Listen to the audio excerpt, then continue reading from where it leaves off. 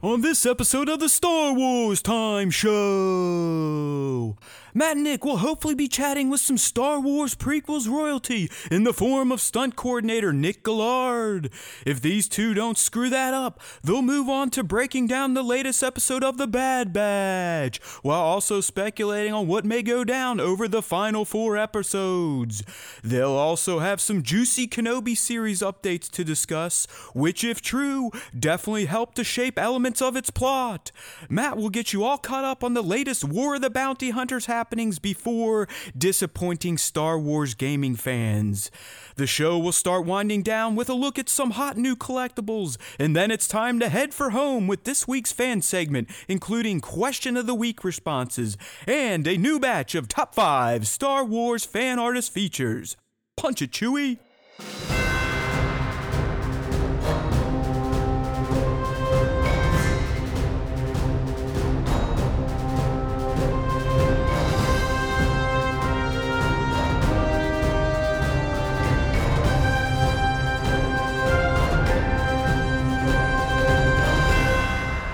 Hey now everyone, welcome to a brand new episode of the Star Wars Time Show, and boy oh boy is it going to be a special one.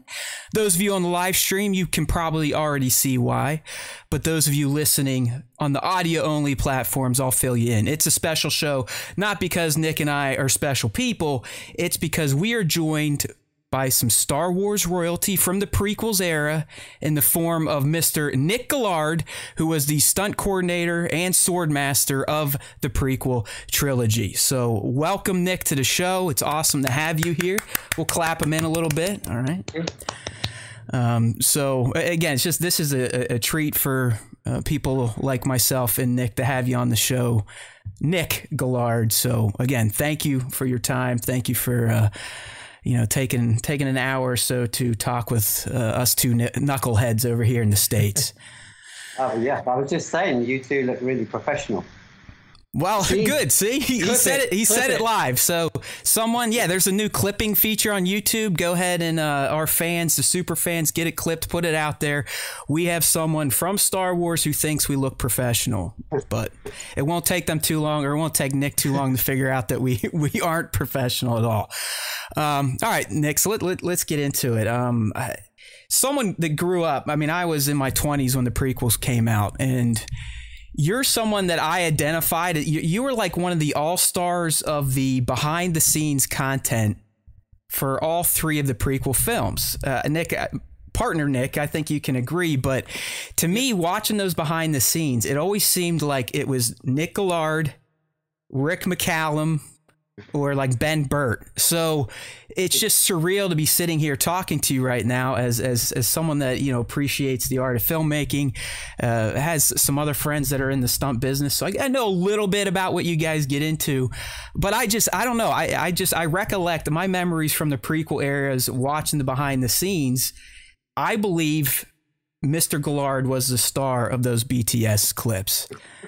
I feel like they followed you around the most when they were making those, or am I crazy? That was the sort of start of it. That's when they first started appearing on the sets. Like with any Venom, they did it properly on Star Wars.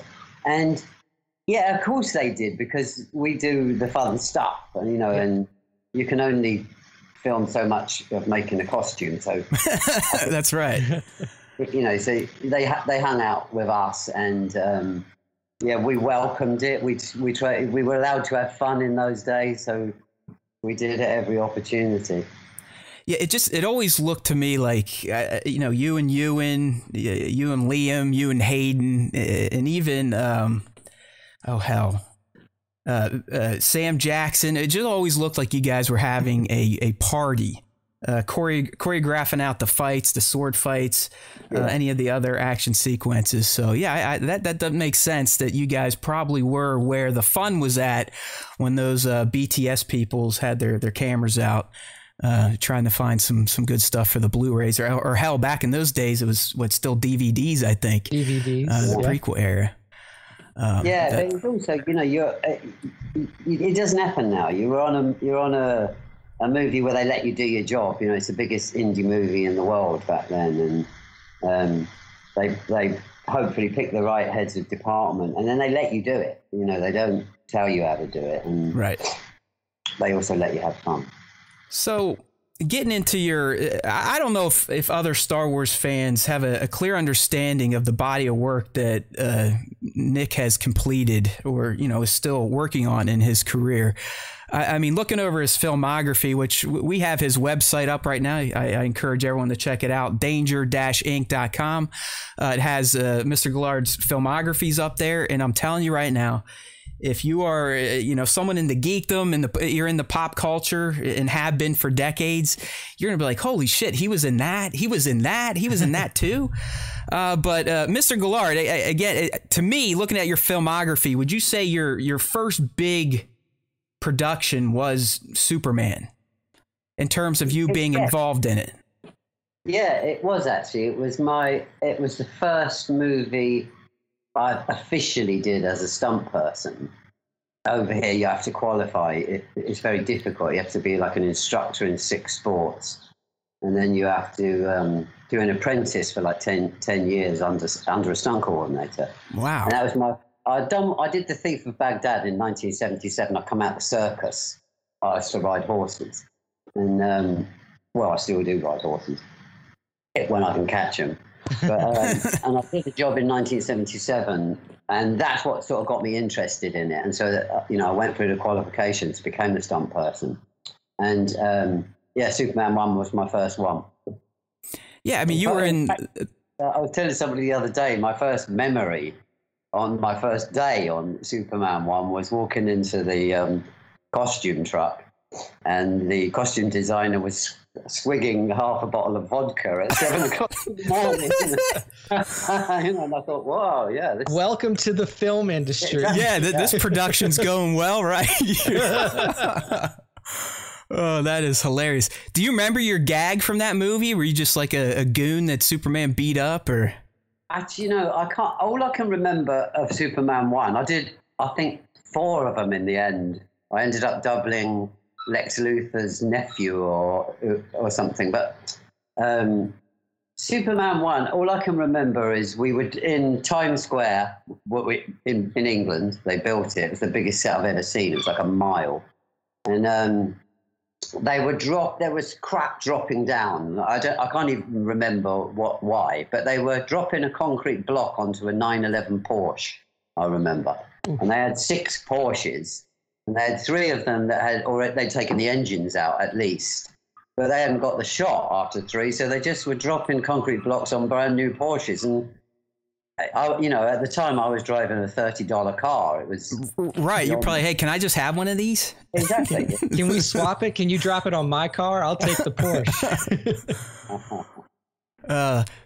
But I mean, here's just you know, we're obviously going to talk about the Star Wars stuff, but here are some of Nick's other credits that I just think people are going to be like, holy shit. I mean, Alien 3, Indiana Jones and the Last Crusade, Willow, Labyrinth, where he doubled Jareth, Interview with a Vampire, where you're doubling Cruise, a lot of the James Bond movies, Waterworld. I know people laugh at Waterworld, but it's like a cult classic at this point in time. That's a massive production. Well, a lot of action sequences, if anything else, in Waterworld. You know, a lot of the jet ski stuff. I bet that was interesting to work on because it was all kind of water-based stunt work, right? I mean, yeah, there was some on-deck fighting and whatnot, but it was tough. It was 11 months in Hawaii. Oh, you know, 2 shots a day. It was brutal. Yeah. So how much time did you spend on the beach with coconuts and with lays and all of that? I don't actually remember doing any stunts. I remember a lot of coconuts. Yeah. And beach. Yeah, it was loved that job. That's the perfect job. I also did not just Alien 3. I did Alien 1, 2, and 3, and there you Indiana go. 1, 2, and 3. Yeah, so I was the Alien Queen in Aliens. Awesome. So, like I said, I mean, I know a lot of people, you know, we as Star Wars fans, we kind of get our blinders on, and we all know who you are, and we praise you and applaud your work and really what you did for sword fighting and Star Wars in general.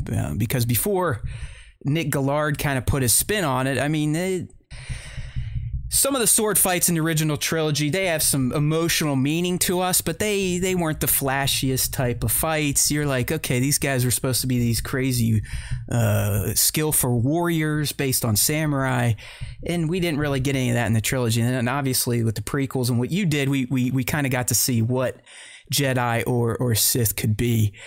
One question though before we get into Star Wars, I got to ask, because he's kind of become like the actor's stuntman, if you will.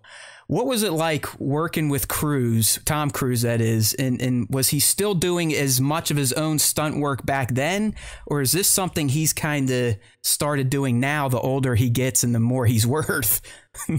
it's you know, it baffles me, this, because I doubled him a lot when he was young. When he was young, I was young too. But the first time I think was Legend, the Ridley Scott movie, and I don't think he was famous then. I don't think Risky Business had come out. Right. I know he certainly didn't have a driver when we were doing that movie, and I used to go and pick him up in my $30 car. And that's great. Right up, I know. Right up till Far and Away, Interview the Vampire, I think the last time I worked with him, he wouldn't go anywhere near a stunt. I mean, really? He wouldn't even shoot a gun. Once on Far and Away, we were in makeup, and they really wanted him to shoot this musket.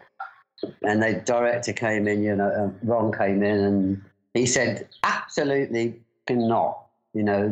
See his name, he's stunt Nick Gillard, that's who fires the gun. So being strapped on the side of an aeroplane, I don't know what. Yeah, I don't know what come of it. Maybe there's something to say for Scientology after all, but I don't know. It's like he feels like a Superman these days, because I don't even know how the studios green light him doing this stuff, considering how much he's worth to the potential box office. But hey, I don't understand. I mean, like I do shows now where TV. Let me just get rid of that. Hold on. No problem. It's a stunt man looking for a job. Probably. That's how they are. I do shows now where I got called in recently for two actors shouting at each other. That's how seriously they take their safety these days. Oh, because of COVID. I got you. This was before COVID. Oh, okay. I don't know why I was there. They just shouted at each other. They didn't want them to throw their back out, exert too much energy. Hey, you have to shout this way. I know how much. I know how much you guys can make just for a day's worth of work. So I mean, I to go there, but that's exactly what I wanted to say. That much money for two actors shouting, and when I left, the director said, "Oh, thank you so much, Nick." It's like, call me anytime. Anytime somebody yells, give me a call. Easy money, might get some residuals from the job. It is because the friend I was talking about, he's more into the Marvel universe these days. Did some of the Netflix Marvel stuff, but he sent me a shot last week. I don't know what set they're on, but he's like, "Bro, we've been sitting here for 12 hours today, in the heat, doing nothing, but I'm getting paid my rate." And I was like, "Yeah, well, it's soul destroying though." It is. There are guys that go on shows here now, and they sit there for 2 months. Yeah. Fit young people doing nothing. I'm doing a Marvel thing next after this. Oh, really? Wow. Like anything? Can you elaborate much on? Is it still top secret? It's a reshoot. They're reshooting the whole fight sequence that didn't work. But yeah, I certainly won't be sitting on my arse all day. Yeah, it's because maybe it was Eric's fight scene. You should yell at him. Just be like, "Look, Nick had to come fix it." Yeah, you had to get a real stunt coordinator in there to do the job right. All right, so Nick, how did the Star Wars gig come about? Was it from your connections? Because you were working on some Lucasfilm properties with Indiana Jones and whatnot. Did you kind of link to the prequels that way, or did you come into the job through another route? It's hard to say, really, with Lucasfilm. I'd worked for them a lot, and I got on well with them. And at the time, or just before it, I was doing the Young Indiana Jones Chronicles. I'd done a couple of those in Morocco, which had sword fights. And I don't know if that had anything. I don't know. I just got a call. They tend to, Lucasfilm, the old one, tended to book people, not so much if they were the best in the world, but if they get on with other HODs, if they were conspirators, if they could work together. Because we were together for like 7 years on those things, the 6 HODs. And yeah, so I don't think they picked me because I'm particularly good, but because they thought I'd be collaborative with the other HODs. Was that through Rick McCallum then? Because didn't he run the Young Indy? Yeah, Rick. It was all those days. It was Rick McCallum? Yeah. Lucasfilm, see Rick McCallum.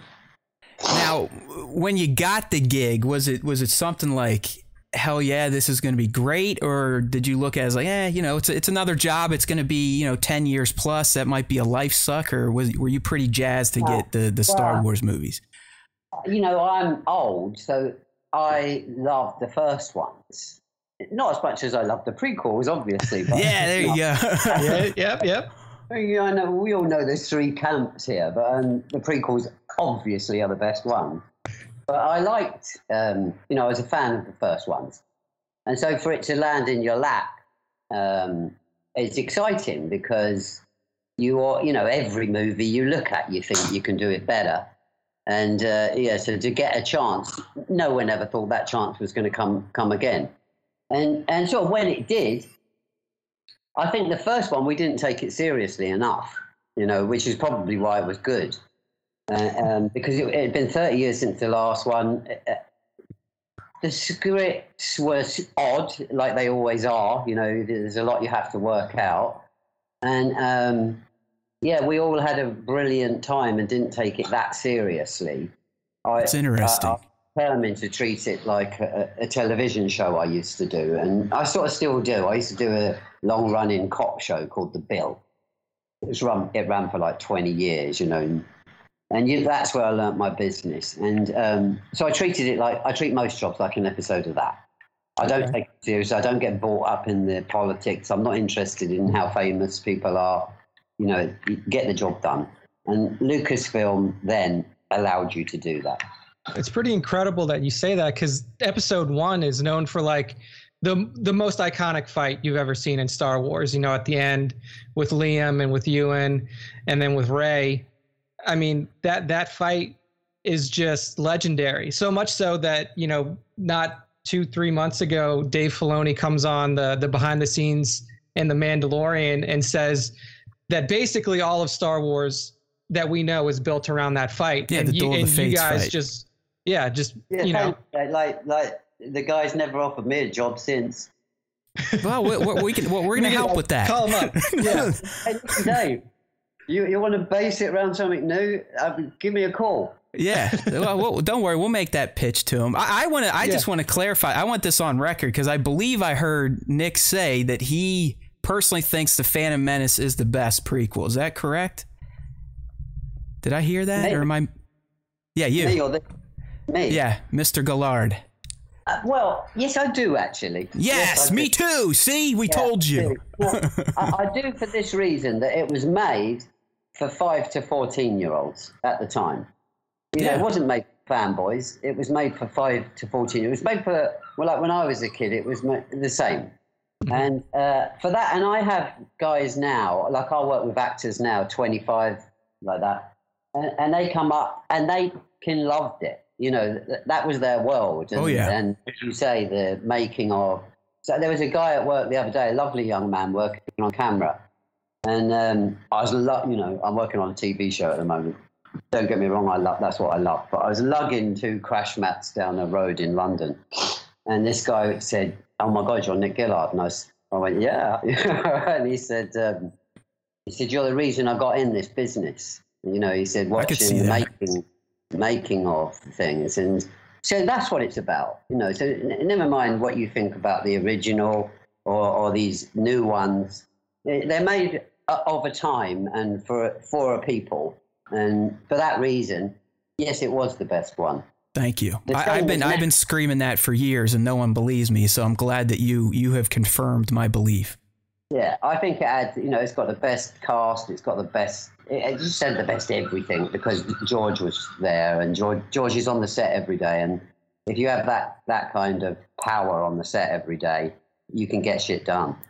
Yeah. Speaking of George being there every day, I had a question. Did he, in terms of the action sequences, fight scenes in particular, how much freedom did he give you, or did he have the beats in his head? Oh, total. He was brilliant with it because he. That's what I say about them booking the right people. Okay. It's hard for him to give up stuff because he's over it all. And of course, when we did Phantom Menace, that Darth Maul fight, I had that fight anyway. I had most of that fight anyway, not for something else, but just for something that I was thinking about. And the desert or the final fight, the Duel of Fates or the desert fight?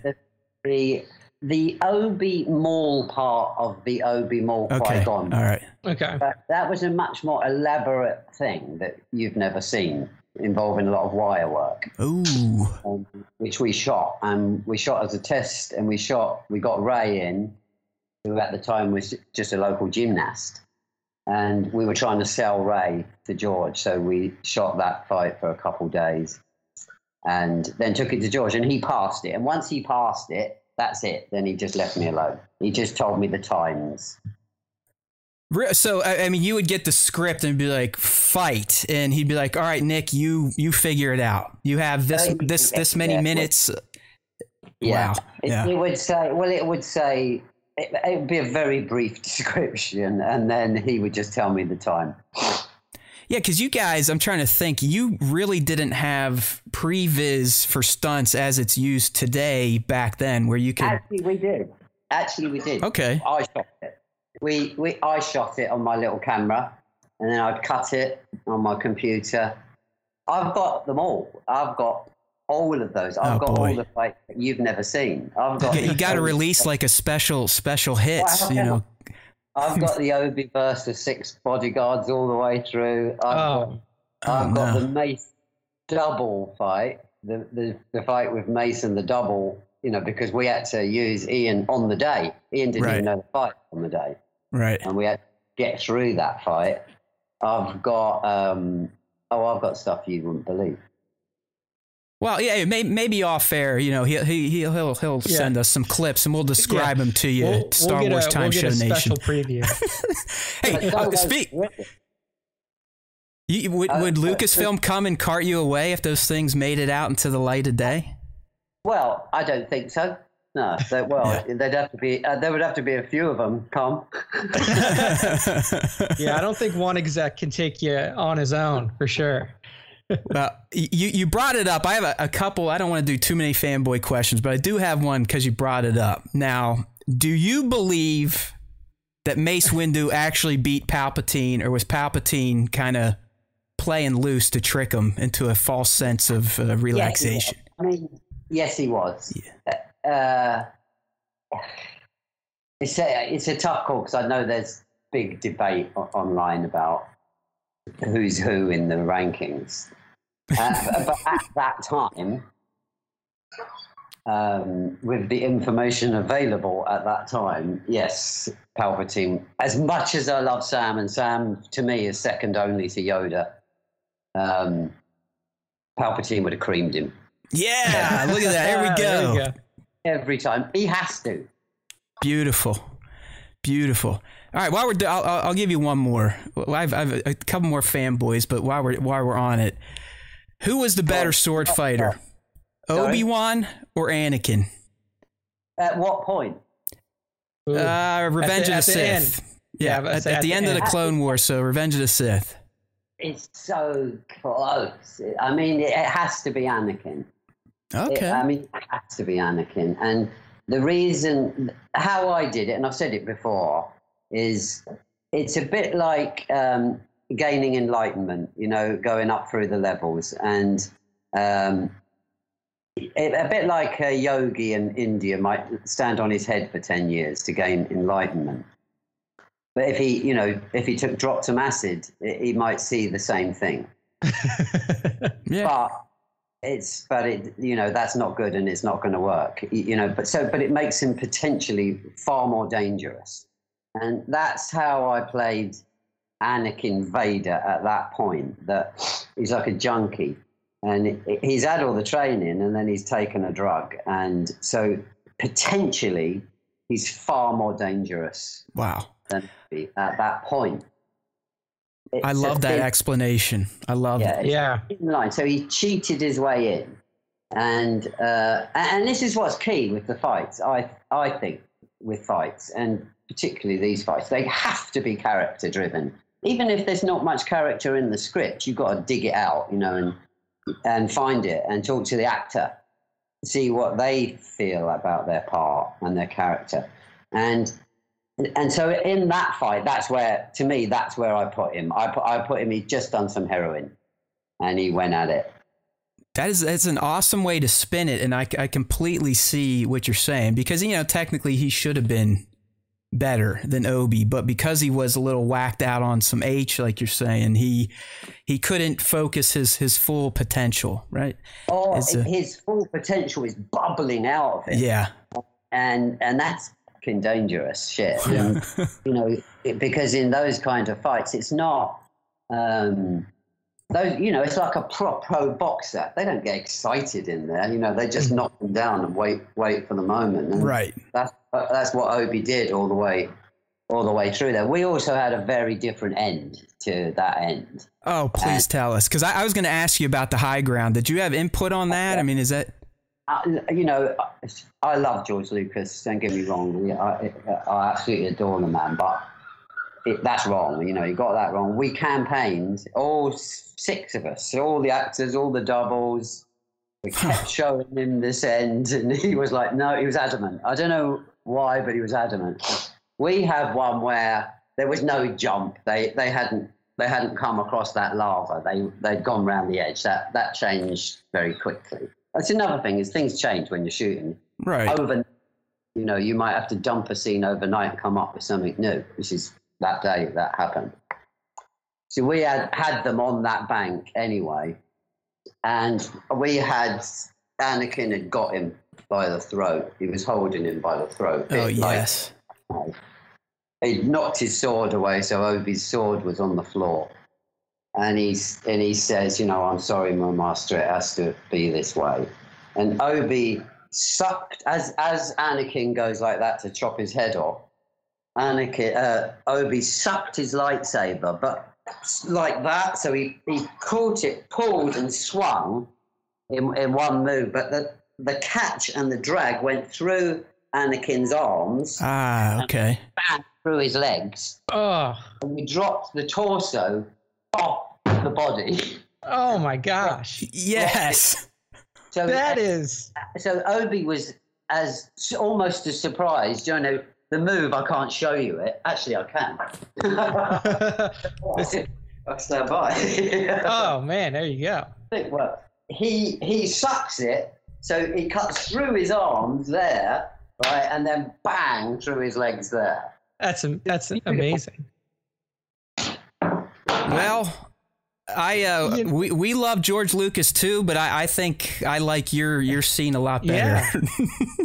Yeah. What happened that day? Suddenly they were on a droid going across a volcano lava. We didn't know why. That fight that they did going across the thing happened 3 minutes before they did it. Oh, wow. Geez. Man, do you think, now hearing this, because I don't think I'd ever heard that before.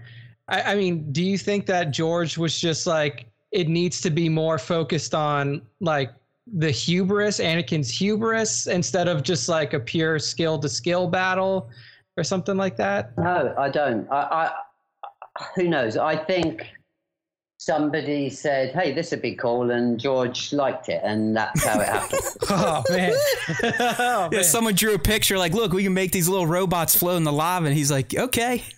I'm not saying it was ILM, but it might have been. Yeah. Now, when that happens, Nick, do you guys show up and are you all just like defeated? You got to do what George wants, but are you all like, oh, No, that happens every day in the film business. Okay. You get used to it. You know, you can. I told you the fight with Grievous's bodyguards, which is a beautiful thing. We did for 3 weeks. You know, we rehearsed it for 3 weeks, and an impossible fight, and it got cancelled on the day. Yeah, and now all you get is a pinch, a fall, and then the fight's over. I mean, I remember going in that day, and we were all excited because, you know, the crew obviously love to see it as well. It lifts the crew when you do it. And he went, I'm so sorry. There's no time. Like, oh, no, George. He is the maker after all, I guess. But, that's it. Listen, none of us, we wouldn't be here if it wasn't for him. That is true. That is true. Yeah, I hate it when you hear the people slagging or have their own opinion on his universe. It's his universe. Right. Yeah. He still cooked it all up in his own head. So while we might not agree with some of it, you know, it's amazing what that man has thought up and created. Like think about all the jobs he's created over the years. I mean, even these days, he doesn't own it, but he's still providing work for people. Yeah, not just that. The way he improved everything.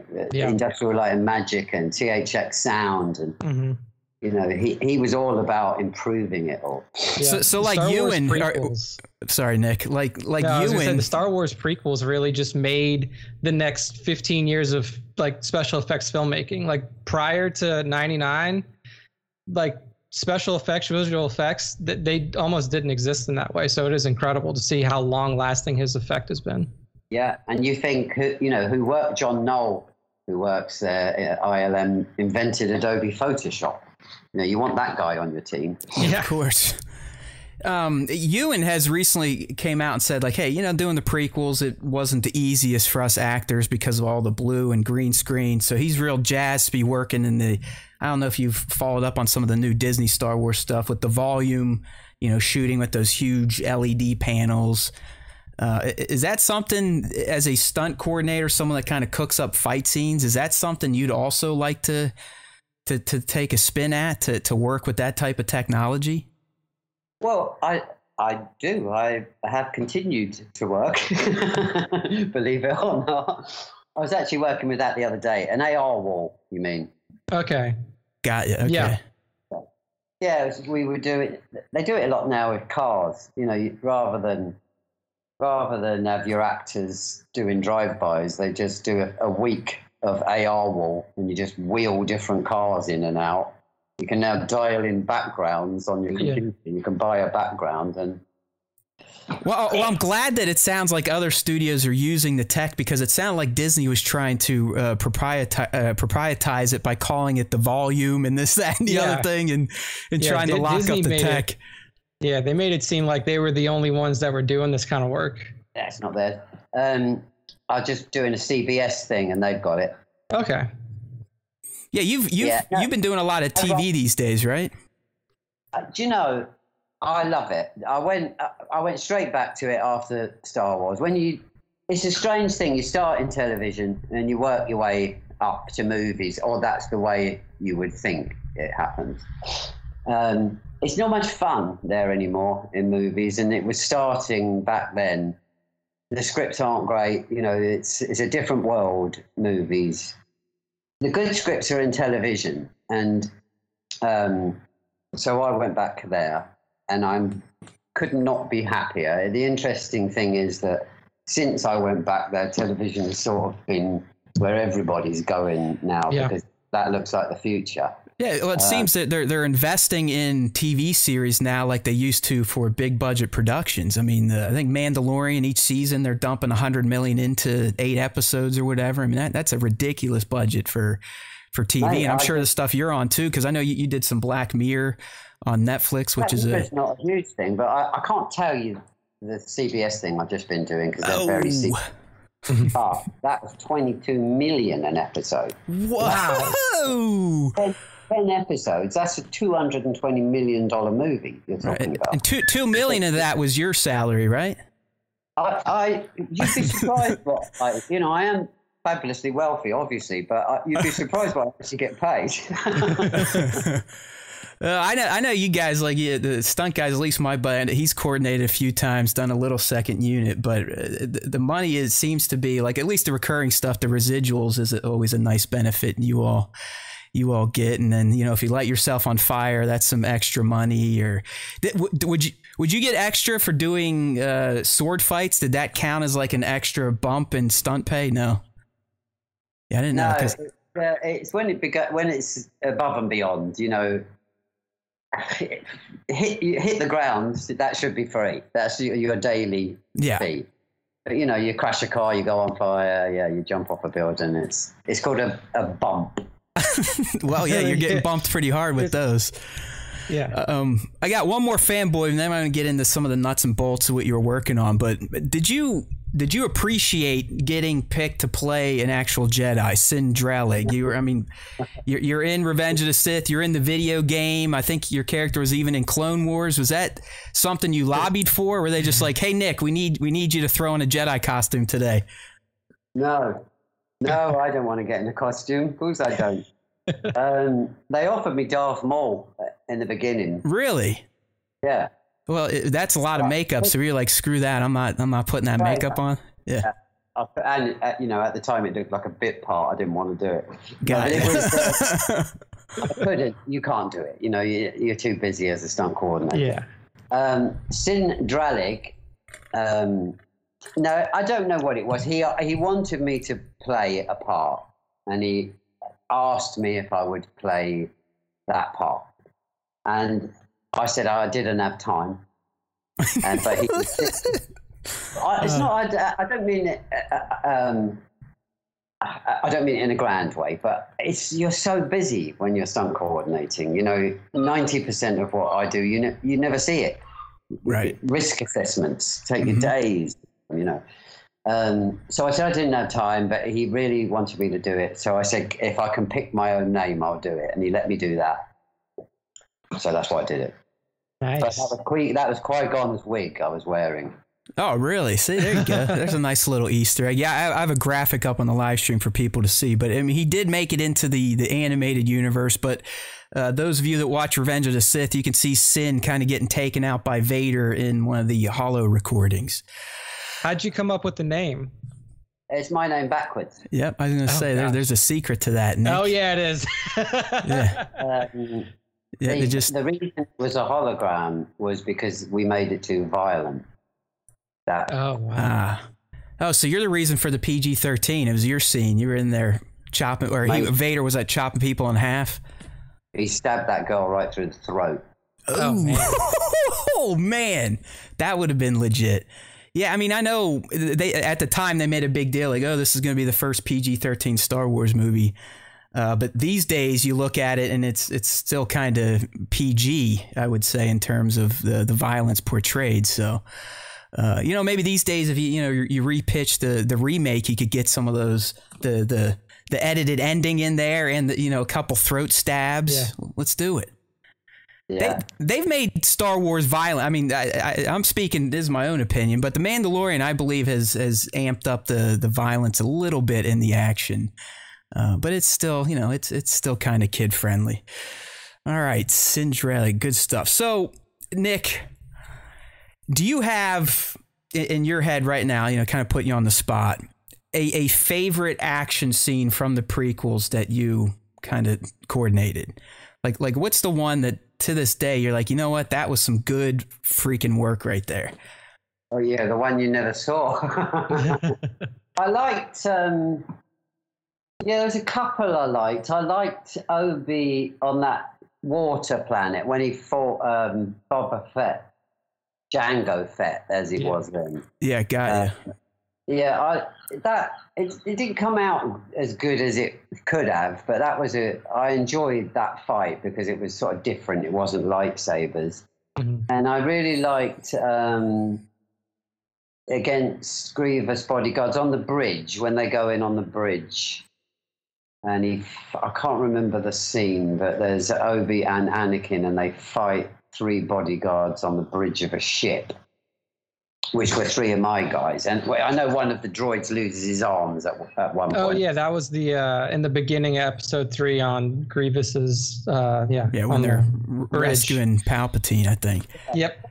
It doesn't look much on there, but I've got, like, when we rehearsed it, I've got my footage of it, of my guys doing it on that ship. It was one of the few sets we ever got on to rehearse, so we made the most of it.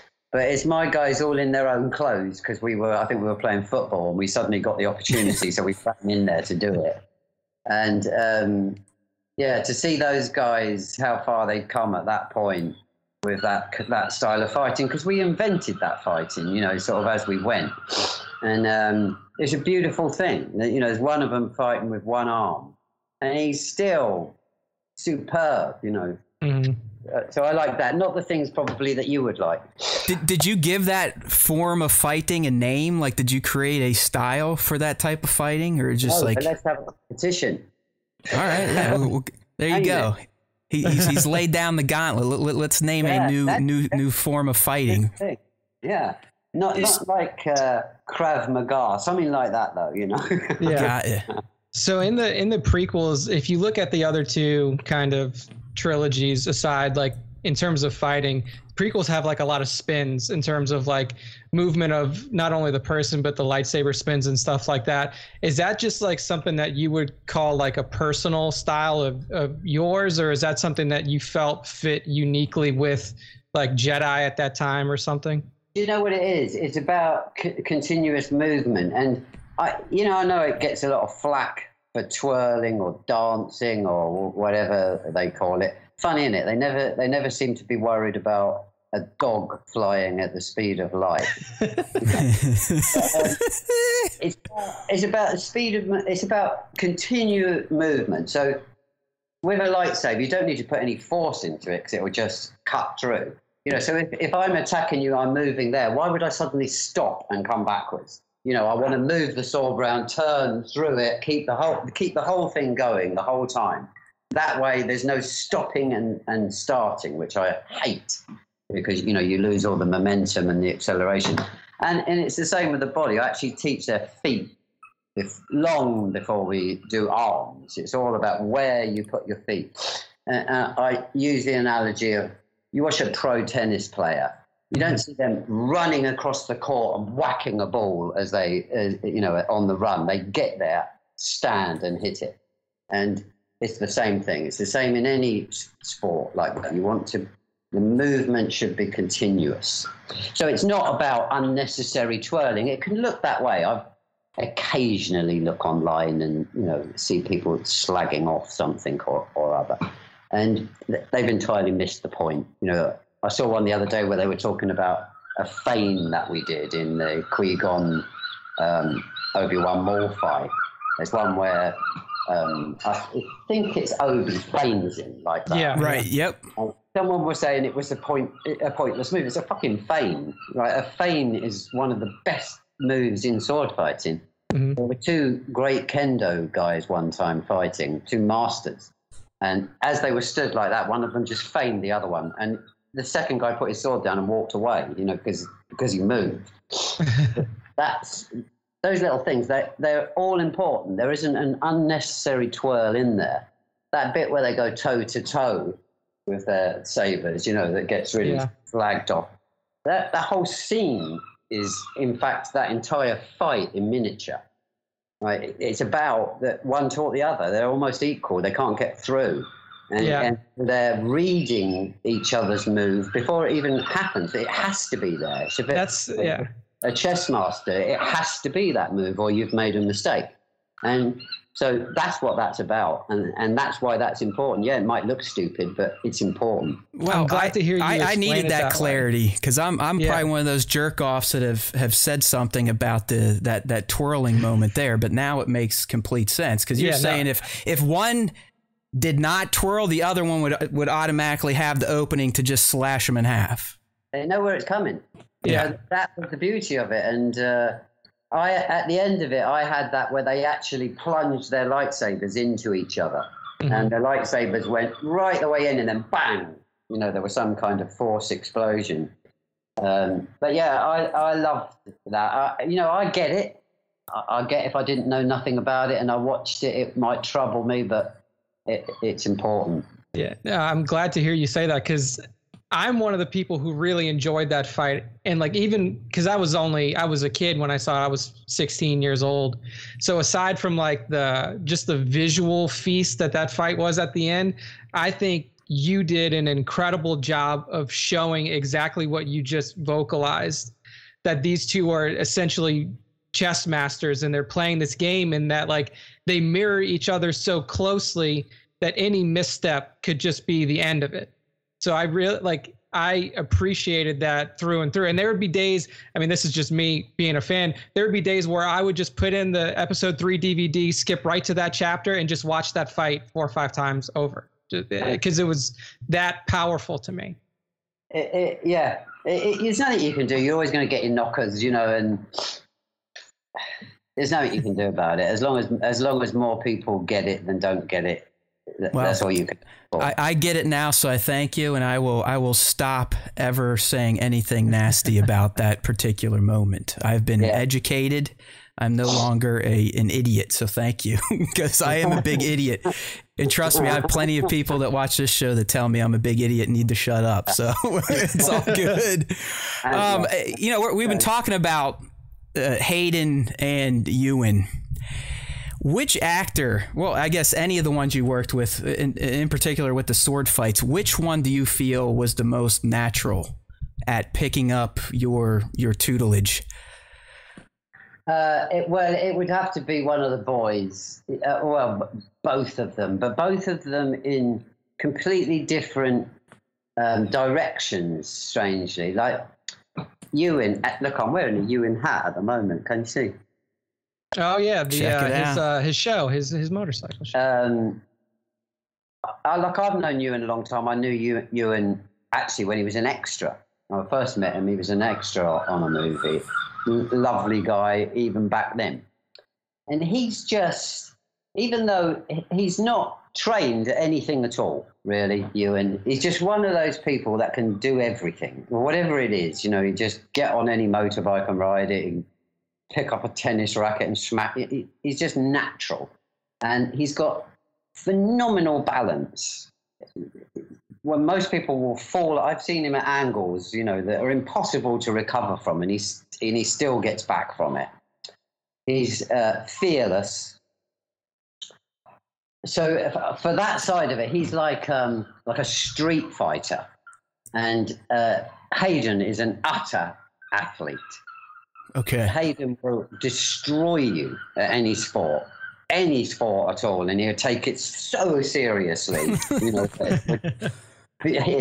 can't lose. It was beyond him to lose if he's playing you at any sport, whatever. Even if that sport is water bomb fighting, he's going to win.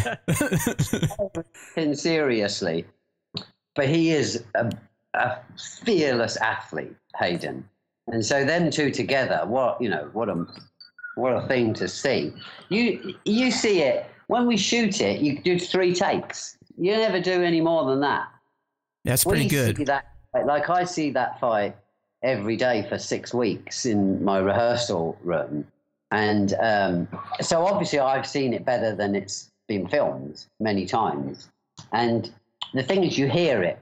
Sometimes I'm on my computer and they would be rehearsing. And you can hear when that fight was right. Tap, tap, tap, tap. Really right. You get this rhythm thing happening, and you can't deny it. You're like, oh my God, that's on it now. You're in the Saber song. Yeah, Saber song. Yeah. But we actually, on the stream, from your site, we have an image of you, I'm guessing, in your choreography room, and it looks like you have a bunch of tape placement down. Is that for them to follow lines for the fight? That's the sets, right? Because you don't get the sets. So that's like you're just blocking stuff out for them, essentially, with tape. We move at such a pace. You take like the whole studios, and then there might be 7 sound stages. And you start in one and you film through it for like 2 or 3 days, and they bulldoze that out behind you and build another one, and you go round the studio like that. So you only get the set the day before you get on it. So we get the drawings from the art department, and we mark all the sets out on the floor so that they can go through the door at the right time, or down a corridor, or sometimes you have to add a little bit because you're short on the day. We have little 3-move sections that it might get us to a door. Oh, so there's some ad libs in some of the fights we're seeing, is what you're saying? Yeah, there'll always be a little extra piece especially if they come from one room to another. Something will have been added. So I'm guessing the Mace Windu Palpatine fight had a lot of those then, because they move through what? I think it's almost 3 or 4 rooms, or no? They go, actually not. They go through, they go down a corridor and into one big room. Oh, yeah. The worst one, obviously, was the end fight. They went 1/4 of a mile, I think. Yeah, how long did the final duel take you to coordinate? Just from start to finish? Like, all right, I got it in my head, guys, let's go rehearse it. It took, we didn't have that much time. We didn't have as much time as Attack because Ewan was doing some Tim Burton movie. Oh, is it real Big Fish or something? Big Fish, I think. Big Fish. Yeah, it was that, wasn't it? And he never got to us. He got to us with 3 weeks to go. So that's how long it took, 3 weeks. Wow. And it shows. I mean, it is an impressive piece of stunt choreography. Is it still? Do you call that fight choreography or sword choreography? Is there a difference? Sword fight. There was a good beginning on that didn't happen. We had, when Padme comes out. Yeah. And he's proper angry. Oh no, Obi comes out. That's it. Mm-hmm. And he thinks they've been having a thing. And we had him do her by the throat. I think we had it remote, yeah. So he just did the thing. She goes like that. Obi's shouting, and he lifts her up. He throws her against the spaceship. So we jerked her, smacked her into the spaceship, and dropped her on her face. And then he attacked her. Man, I wish George let you guys kind of get some of your visions out there. No, I think what you need is the voice of reason, and George is that. I don't know. If we'd have left to our own devices, that would have been dripping blood. R-rated Star Wars, yeah. I mean, we need a Gallard cut of these Star Wars movies. Right. Yeah, let's call up McCallum. Let's get it going here. The Gallard cut, rated R. I love it. Dralik. Yeah, the Dralik cut. Yes. Oh man. So, I mean, obviously you don't have to answer this if you don't want to, but were there any actors that were kind of a challenge to work with? You know what? Let me think. No. You know what? I would tell you as well. Yeah, I know you would. I mean, a challenge in learning sword fighting, Ian McDermott, and he'd be the first to admit it. Yeah. He just couldn't. He's the only person I've never been able to teach. How much did you do with Christopher Lee before the double would come in? What a fantastic guy. He did a great deal of it, but he was getting on a bit then. Oh yeah. He also here's a funny story actually. That on Attack, I think it was, he came to rehearsal, and I knew him from another movie, and he slid a letter across my desk from his doctor that said, this man has a blood condition. He's taking Wolverine, which thins your blood, rat poison, and he shouldn't lift his elbows higher than his shoulders. I'm reading that. That ruins that whole fight. Oh no! I remember taking that letter to Rick McCallum, and I slid it across his desk. He didn't touch it, right? He read it like that, upside down, and he went, "Well, he gave it to you, honey." Yeah, you deal with it. Oh, that's great. Yeah, so he did a great deal of it, and then we did have a fantastic double called Kyle Rowling, who always works with me, and who did an amazing job. Yeah, I think that probably would have been one of the first times in all of filmmaking that they tried that digital face transplant sort of thing going on there. Yeah. It's so normal now. Yeah. I mean, they build entire humans out of CG now. Yeah. I just love that Christopher Lee came to the set with a doctor's excuse. That is fantastic. Yeah. I don't have to perform in gym class today. My doctor said so. It's fantastic. He still did though. He still did it. Yeah, because there's some close-ups. I believe I remember him getting his elbows up a little bit. Yeah, his elbows did go over his shoulders. So you guys almost killed Christopher Lee by getting him to do some. How he would have liked it. Fantastic. I heard you mentioned Yoda. Obviously he was CG for the fight scenes. So did you have input in the Yoda fight scenes at all, or did you work with the ILM people, or did they have fun with that? He wasn't supposed to be in there again until the day that we shot it. I love the planning here. I love it. You guys walk in like, surprise, this is what we're doing today. Yeah. I think we just used to turn up and make it up as we went along. No, it was just a fight originally, I think, with Hayden and Dooku. I don't think anyone else was in it. And that was a good fight. I think Obi might have come in at some point. I can't remember. But it very rapidly changed because on the day of shooting it, George said he wanted Yoda in there. It was funny. I got on all right with George, but I was dumbfounded, obviously. We were standing on the set at the time, ready to go. And he said it, and I said, let me just make sure I understand this. Right. This is going to happen. And then that blast door is going to open, and there is a 3-foot frog. Yeah.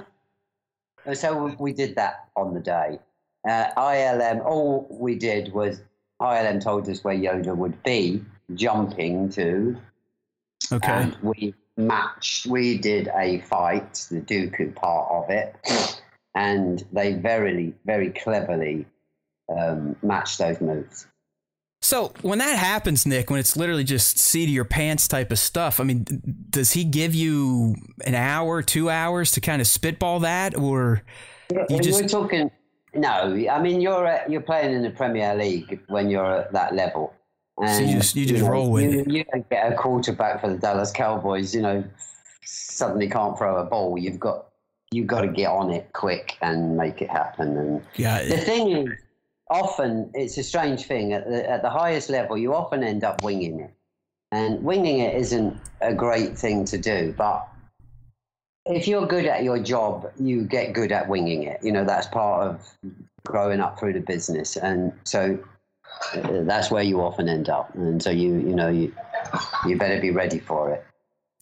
Well, yeah, I mean, you're working with other creatives, so I mean, I guess you gotta have that skill as well. I mean, yours is more in the physical aspect of filmmaking, but you're still cooking up something that you think in your imagination would look pretty radical on screen in camera. It's a funny thing. It's again, I can't tell you about this job I'm doing, but this reshoot. We won't tell. We're doing it in a couple of weeks, and it's a proper reshoot. I've looked at it, and it's shocking, the thing that they've got. And I just emailed them and said, look, I'm going to completely replace it, just so you know. And that will involve a week's rehearsal of 20 people rehearsing. Cash money. Well, it's not, you don't start out doing it for the money. The money's great. No, I'm saying that they're going to have to pony up cash money for the reshoots. Yeah, they are going to have to pony up. But we'll get there, and even Marvel won't know what's going on until they grasp it, So it's often that way. I can't wait to find out what this is. No, it's only a reshoot. I'm not involved in the whole thing. I'm going to ask around. Like I said, I got an MCU guy in there. I won't have the credit for on IMDb. Oh man! Oh really? You don't? They won't give you a credit for reshoot? No, you can not have a credit. Got you. Okay. I see what you're saying. As long as you have the credit in your bank account, that's all you care about. Yeah, there you go. or the feeling of getting a good job out there. Getting a good job. Yeah. So is this going to be your first foray into the Marvel universe, or have you dabbled in that before? No, I haven't. As you know, I've been doing telly, and that I'm happy doing television. But this is the producer is a friend of mine, and he's in trouble, and so that's why I'm going there. Well, I'm not saying I'm never going to go back, but I'm very happy where I am at the moment. Well, you're probably at a point in your career where you can be picky and choosy of what you want to do, right? I mean, you want to do what you want to do. I do want to do what I want to do. Yeah, I want to be in control of it. And on big movies, you have to give a lot away. And I like to be sort of at the rock face, and that's where I am now. So would you? Nick, at this point, do you like getting second unit type of jobs more than the stunt work, or do you still second unit and stunt coordinate at the same time? Because I know sometimes the second unit is sort of a stunt person, or that seems how it's been. Yeah, you do it anyway. I did most of it on Phantom Menace. I shot most of that end fight I shot. I'm not bothered. I like being a stunt coordinator. I'm not bothered about directing. It's a huge drop in salary, and I'd have to be there every day. Yeah. Yeah, it just seems like a lot of stunt coordinators, that's kind of the trajectory they go on. Stunt coordinate, second unit, then to direct. But like you said, it's a whole different game being a director versus just running a department and being one piece of the puzzle. Well, it's more than that. It's, even if you're a director now on a big movie, there are 38 people more important than you are, right, that can tell you how to direct it. And one of the good things with being a sort of established stunt coordinator is that doesn't happen. People don't tell you how to do your job. They let you do it. And so to lose that I would struggle with. All right, well, we're coming up on our hour. I don't want to keep Mr. Gillard too late. He is over in the UK. He might want to relax a little bit before he goes to bed. But I got two more questions. We'll see where they go. So in terms of the prequel, Nick, is there one of the films that you are most proud of overall? Is it Phantom Menace your favorite, or do you feel like from Phantom. Yeah. What was it like working with Ray? I mean, obviously he had the skills. Did you have to kind of get him caught up on how to do that stuff for making a movie? Ray was a very different person back then. He was a young lad that had been working. He'd been working with a friend of mine on Mortal Kombat as a gymnast, and it was my friend that had recommended. I was looking mostly for a gymnast. And so Ray came along. He was perfect, absolutely perfect. He could do wushu. He was great he did this little routine with the paper sword that was perfect. He looked the part. But then he was an incredibly shy young man. Not much traveled. I used to smoke cigarettes back then, and I'd make him go and get me a cigarette because he would bring it in a piece of tissue paper because he didn't want to touch it. That's awesome. And, he talked like that. He was really quiet. He did a fantastic job, but he was on our team. He was part of the stunt team. And, I tried to warn him. I said to him, get ready because you're going to be on cornflakes packets. And I don't think he really grasped it. And so when it came, it came big for him. And I don't know, I think he's doing all right. He lives in America now. I think he's done well for himself. But he's changed a lot. He was this lovely, quiet, clean living young man. And I hope he's still that. Yeah, fair enough. I think he became a little more extroverted after all that went down, because I mean, these days he MCs some of the Star Wars Celebration panels. He's out there jumping around doing his routine, and you know, we know or don't know what happened last year on social media. So yeah, I get what you're saying. But he did get to come back to Star Wars a bit. You know? That's people like to point that out. They're like, man, he looks a little heavier when he did the stunts in the Clone Wars recently. not as svelte, but hey, svelte look. There you go. He stays in shape. Very in shape. Yeah. All right. Last one here, and this is like kind of, you know, future looking here, but have you seen or paid attention to any of the new Disney Star Wars stuff? Well, you know, I don't have social media and any of it. So I don't spend a lot of time on the internet, and I have seen bits and pieces. I saw The Force Awakens. I saw it on an airplane, so I didn't see it too well. And I've seen Rian Johnson, that The Last Jedi. Yeah. Who am I to say? You know, as we've said all the way through this, you're winging it a lot of the time. You know, things change on the day. I would say with what they had available to them at the time, they did all right. It's a different world to the one I was in. I had ultimate, you know, I could do whatever the hell I wanted. Right. And they might not have been able to do that. And I've seen enough people slag off my own fights to not slag off their fights. Did you feel like they paid any sort of homage to your work? Yeah, I think they've gone down that path. I think they missed it by a country mile, because they didn't character base it. You know, They just went. I know the guys that do it. Do you know what I mean? I know the guys that are doing it now with Ewan, and it's moves. You know, it's just flash move, and you need, for those kind of actors, they're too big, and you need to get character driven. Fair enough. If it's nothing part, you know, that doesn't matter, then it can be a flashy move. But if it's Samuel L. motherfucking Jackson, it better be right. Yeah. Do you think that's because there's just like too much control from the top down now? Possibly that. I don't know, because I'm not in that situation. I'm about to head into it, and it does look that way. Mm-hmm.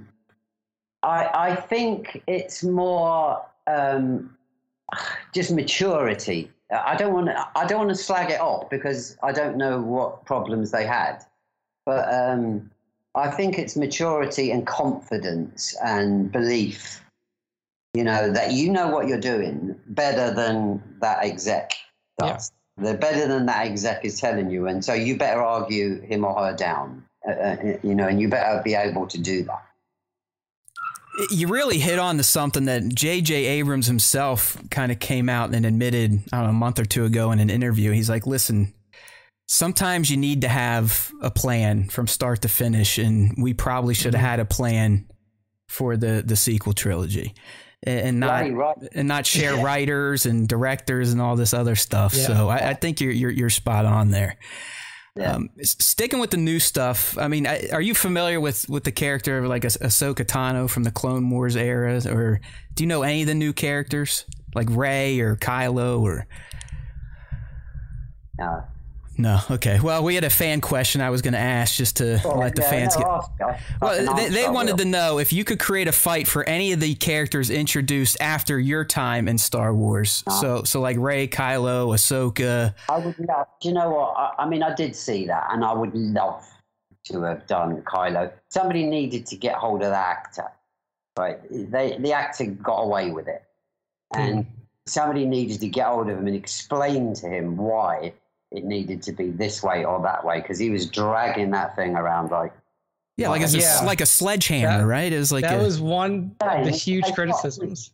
It's not his fault. I think he's probably I think he's quite a character, that guy. I don't know him, but I would imagine he would argue his corner.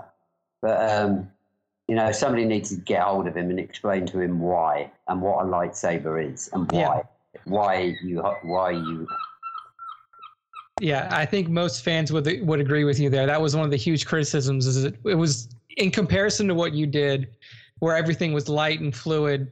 The new ones did seem a little heavier, a little slower. You lost the pace. It's like they're swinging battle axes at each other. Yeah, no, it almost seemed like medieval fighting in a way. Not heavy. Yeah. It's literally a blade of light. It's in the name. I would love to see what you could do with characters like that. The weapon is a character as well, you know. Yeah. Well, Mr. Gillard, I could sit here and just listen to stories from you the rest of the day, but I hear those seagulls, so I'm assuming you're close to a beach. You probably want to go out there, maybe have a beer, get ready for bedtime. So there's one out there, and it's got a chick on my roof. It's only a chick. And the bloody thing, it's been there about a week. It's going to be there for about another 2 weeks before it fledges. But the mother is on my roof, and she will not let me go out there. Every time. Yeah, you got like a seagull shit flying at you every time you walk out of your door. Yeah. Just on the last 2 days. Oh, no. Well, maybe we'll let you go deal with that. But I sincerely appreciate your time. This was fantastic. It was great chatting with you. I think we learned a lot. I think we heard some stories that people haven't heard before. So we appreciate those recaps you gave us. I'll definitely be looking forward to the MCU, trying to figure out if we can figure out what Nick fixed. Yeah, I might have to ask around there, but hey, appreciate your time. This was awesome. You are a Star Wars legend. You're a legend in the stunt game. Thank you. Thank you. Thanks for making it easy. You know, I don't do many of these. But, we know. We are very appreciative that you decided to help us out here. If they were all like this, I would do more. Well, thank you very much. All right. That's Nick Gillard for you. Stunt coordinator extraordinaire. See you later. Take care. Bye, boys. Bye-bye. Booyah. Man, that was fantastic, wasn't it? That's how you do it, people. Hold on, what are we looking at here? Let's get our screen fixed here. Man, that was just fucking great, right? I always like to kind of celebrate an interview like that once we're done, but that was better than I could even imagine. I feel like Nick, he genuinely enjoyed talking with us, and that's fucking kick ass. So there you go, all you main dude haters. See, people like me. No, he really did. I mean, again, kudos to Spa Spooey out there, Spencer. He's the one that kind of whittled Mr. Gillard down and got him on the show. So definitely want to give a shout. I'm dying here, Spencer. Give a shout out to Spencer. Yeah, give a shout out to Spencer. But man, that was just fun. I mean, he before we went live, he's like, "Listen, guys, I don't do this. I haven't done this in a long time." But I checked you guys out and it looked like fun. And you just heard him at the end. He's like, hey, this was enjoyable. I would do more if it were like you two. So, hey, there's no better stamp of approval than that, my friend. I know, man. I mean, it just makes you, as a content creator, like it makes you feel validated in a way, you know? Yes, it does. When somebody of that caliber, I mean, you saw his resume, you listen to his stories, and you see what he's done. I mean, when somebody like that tells you that you did a good job and it was fun for him, man, I mean, nothing feels better. So again, I mean, I'm probably not going to stop bitching and moaning, but it's like, hey, if Nick Gillard thinks we're cool to talk to, where the fuck are the rest of these Star Wars fans out there? I mean, we've got our diehards in the live stream. I'm never speaking to you in the live stream, people. You fandos, you know that. This is just me kind of thinking out loud, like, all right, hey, if we can get people like that to appreciate what we do, what are we doing wrong, big picture wise? But anyways, we're not going to dwell on that bullshit. That was kick ass. That was another notch on the belt. And Nick, I think we got some content out of that interview. I mean, I might be putting you to work tomorrow as I'm slicing the show together, but I think you have to pull at least a part on the alternate ending to Revenge of the Sith. That was huge. I've never heard that before. Me neither. I like, you know, as much as we've watched the behind the scenes and as into this scene as we are, never once have I heard that it was supposed to end that way. Yeah. That, what else he say? The Padme, like flinging Padme. Yeah, the Padme thing, and then the Yoda was literally day of. George was like, hey, we're going to do this now. It's like, okay, we'll do whatever you want, pal.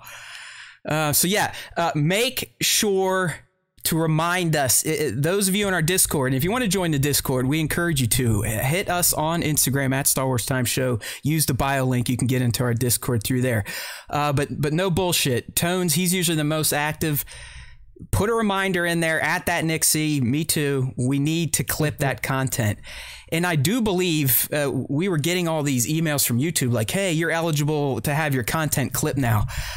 If that's the case and you all can clip parts of our show, I believe it allows you to do you guys should be able to clip if that's now a feature. Yeah, so we would love for you all to share clips of our show these days. You should be able to do it right from YouTube. Shouldn't take much effort. It seems like they made it easy, but this is where we can rely on the Fando army, those of you in the stream here, to kind of help us get some of these clips out into your own social feeds. Because let's be real, our social reach for the most part is capped. Okay, it's Instagram. But when other big accounts share our stuff, put it in their stories, hey, look at this article, look at this interview, that speaks volumes. I'm a human too. When I look at people's stories, if it's a friend and they're recommending something, a lot of the times I will take the effort to go check it out. So if you do have the ability to clip the show at this point and you are a regular, I would love for that type of support. But 100%, Nick, I'm tasking you right now. I know you usually take off from now until next Tuesday. I'm begging with you. We need to get those revelations out there, and then someone needs to get them on a Reddit or into the viral mainstream, because I think we got some nuggets. I really do. We're live now. I'm not going to go look and research if that's been out there before, but I think we got some good stuff from Mr. Gillard. It was all good, but in terms of just behind the scenes lore, stuff, that was a win. All right. Kick ass, my friend. Let me shut down some of the Gillard material I had there and never used because he was such a great interview. He was all worried. Here's the other thing, people. Like behind the scenes, he's like, guys, I don't think this is going to go more than a couple minutes. He's like, wait till you start talking to me. Like, it was almost like he was self-deprecating. And I'm like, oh, don't worry. I'm full of hot air. We'll figure this shit out. And we probably could have went another 20, 30 minutes. I was running out of questions, and I don't want to have a 5-hour show today. So we had to let him go, but beautiful stuff. But it's now time to do what we usually do on Star Wars Time Show Day, and that is get all of you caught up on all things important Star Wars that occurred between the last SWTS. And we're going to start with the Bad Batch, right? This thing's moving right along. We are now 12 episodes in, 4 to go. 4 to go. I know. Don't start crying yet, or don't start cheering yet, because I've seen out there, at least on Instagram, that there is a faction of Bad Batch haters, believe it or not. I don't quite understand. But these days I'm giving up trying to figure out humanity. It's useless. We are idiocracy. Nobody's gonna in the flesh. Nobody's gonna like it. Yeah. It's one of the things where too, like, animated series will always get more hate just because there are people out there who think that anything that's not live action is just garbage. It's bullshit. And it's new. They're new characters, they're new personalities. It's not, you don't have somebody to latch onto like you did with Clone Wars with Anakin and Obi and all of the familiar characters from the prequel trilogy. So you have to build a relationship with these characters, and that's why some of the episodes that people call filler exist, so you can build those bonds, build those relationships with these characters. So, hey, real quick, can someone, sorry, Nick, again, I don't want to get yelled at by your fans, so I'm really trying my best. And I know I stepped on you a few times, so I'm sorry. Can someone, when you figure it out, help Bat out either in our Discord or here with how to do YouTube clip sharing, please? Thank you. YouTube. All right. Okay, Nick. So Bad Batch S1E12, aka Rescue on Ryloth. For some reason, I keep wanting to say over Ryloth. I'm not sure why. But you know how we do it. If you're new here, we typically, Nick and I will kind of put our own, not spin, but just our own feeling of the episode, kind of how it touched us, if you will, overall. And then we'll get into more of the analytical breakdown, looking at some of the eggs and references, as well as some of the moments that you probably should have been paying attention to. All right, dude, I'll be honest with you. And I think this is just my narcissism here, but I don't want to say I was put off by this episode. I was completely surprised with how it played out. And you won. You won the speculation wars for this episode. I will give Nick credit. Look, see, you know, he's not like me, but I'll give him his praise. He's the one that told me. He's like, calm down, psycho. Hauser is not going to die yet. The shit's not getting that crazy yet. And he was 100% right. But that kind of shocked me. I did not see the detour happening with Hera and her parents and Hauser. And I'm not saying that's a bad thing. I just, you know, I don't like to be wrong. I'll just admit it. I did not like to be wrong. So Nick, you were 100% right. And I was sitting there going like, that motherfucker, he got it. He said, listen, dude, Hauser is going to survive. And sure as shit he did. I would argue though, outside of that moment, the episode was kind of zippity doo-dah for me. You know, I'll never say filler, but it's just like, all right, literally we added nothing to the world so far. Yeah, it followed the beats. I mean, when you have an episode the way that the last one ended, and then the next one is literally called Rescue, where we just were, there's not a lot of places you can go. I guess the only thing that you could kind of talk about in terms of like world building or character building is that the batch themselves were still very hesitant to go back. They don't know what the fuck. This ain't our problem. Like they're you're right. It's like they're stuck now in between being caretakers, mercenaries, and soldiers for the righteousness, right? Soldiers for the common person. And they're figuring it out, but who's the one making them figure it out? It's Omega, because she's the one that really lobbied hard. And I guess that's what we could really take from this episode, is the fact that Omega is sort of calling the shots now, like we expected based on her Dejarik battle with Hunter. I mean, he pretty much said, like, not that you can call the shots, but you will be an official part of the team and you'll always come on every mission. And clearly she is now dropping down some of the strategy and some of the moves they're going to make. But I think the thing to take from this is that by the Bad Batch ultimately helping the Syndulas out, it now is a very strong connection between Hera Syndulla and Omega, Hera and Bad Batch, which is just going to hopefully provide more fruit down the road, because at this point, season 2 has to be inevitable. I don't think I don't think you bring in a character like Hera and give her 2 episodes and then not show how she, you know, loses her mother, this, that, and the other thing. But who knows? I mean, who knows? Because in Rebels, I forgot, Cham Syndulla did leave Ryloth, like we saw him leave in this episode, and he does return to fight the Empire. I guess, are we going to see some of that in Batch now? But Nick's call and Hera and the family getting away definitely opens the door for future Syndulla crossover story action. And I guess that's the biggest takeaway. Yeah. So like the big thing for me is that like season 2 of this has to be more focused on formation of the rebellion. It's inevitable that comes up in the show, because as of now, in terms of like actual canon stuff in this time period, like you don't have a lot of knowledge of the rebellion. I mean, we haven't heard it. Like even if you go like obviously the movies, it's not necessarily canon because it was a cutscene.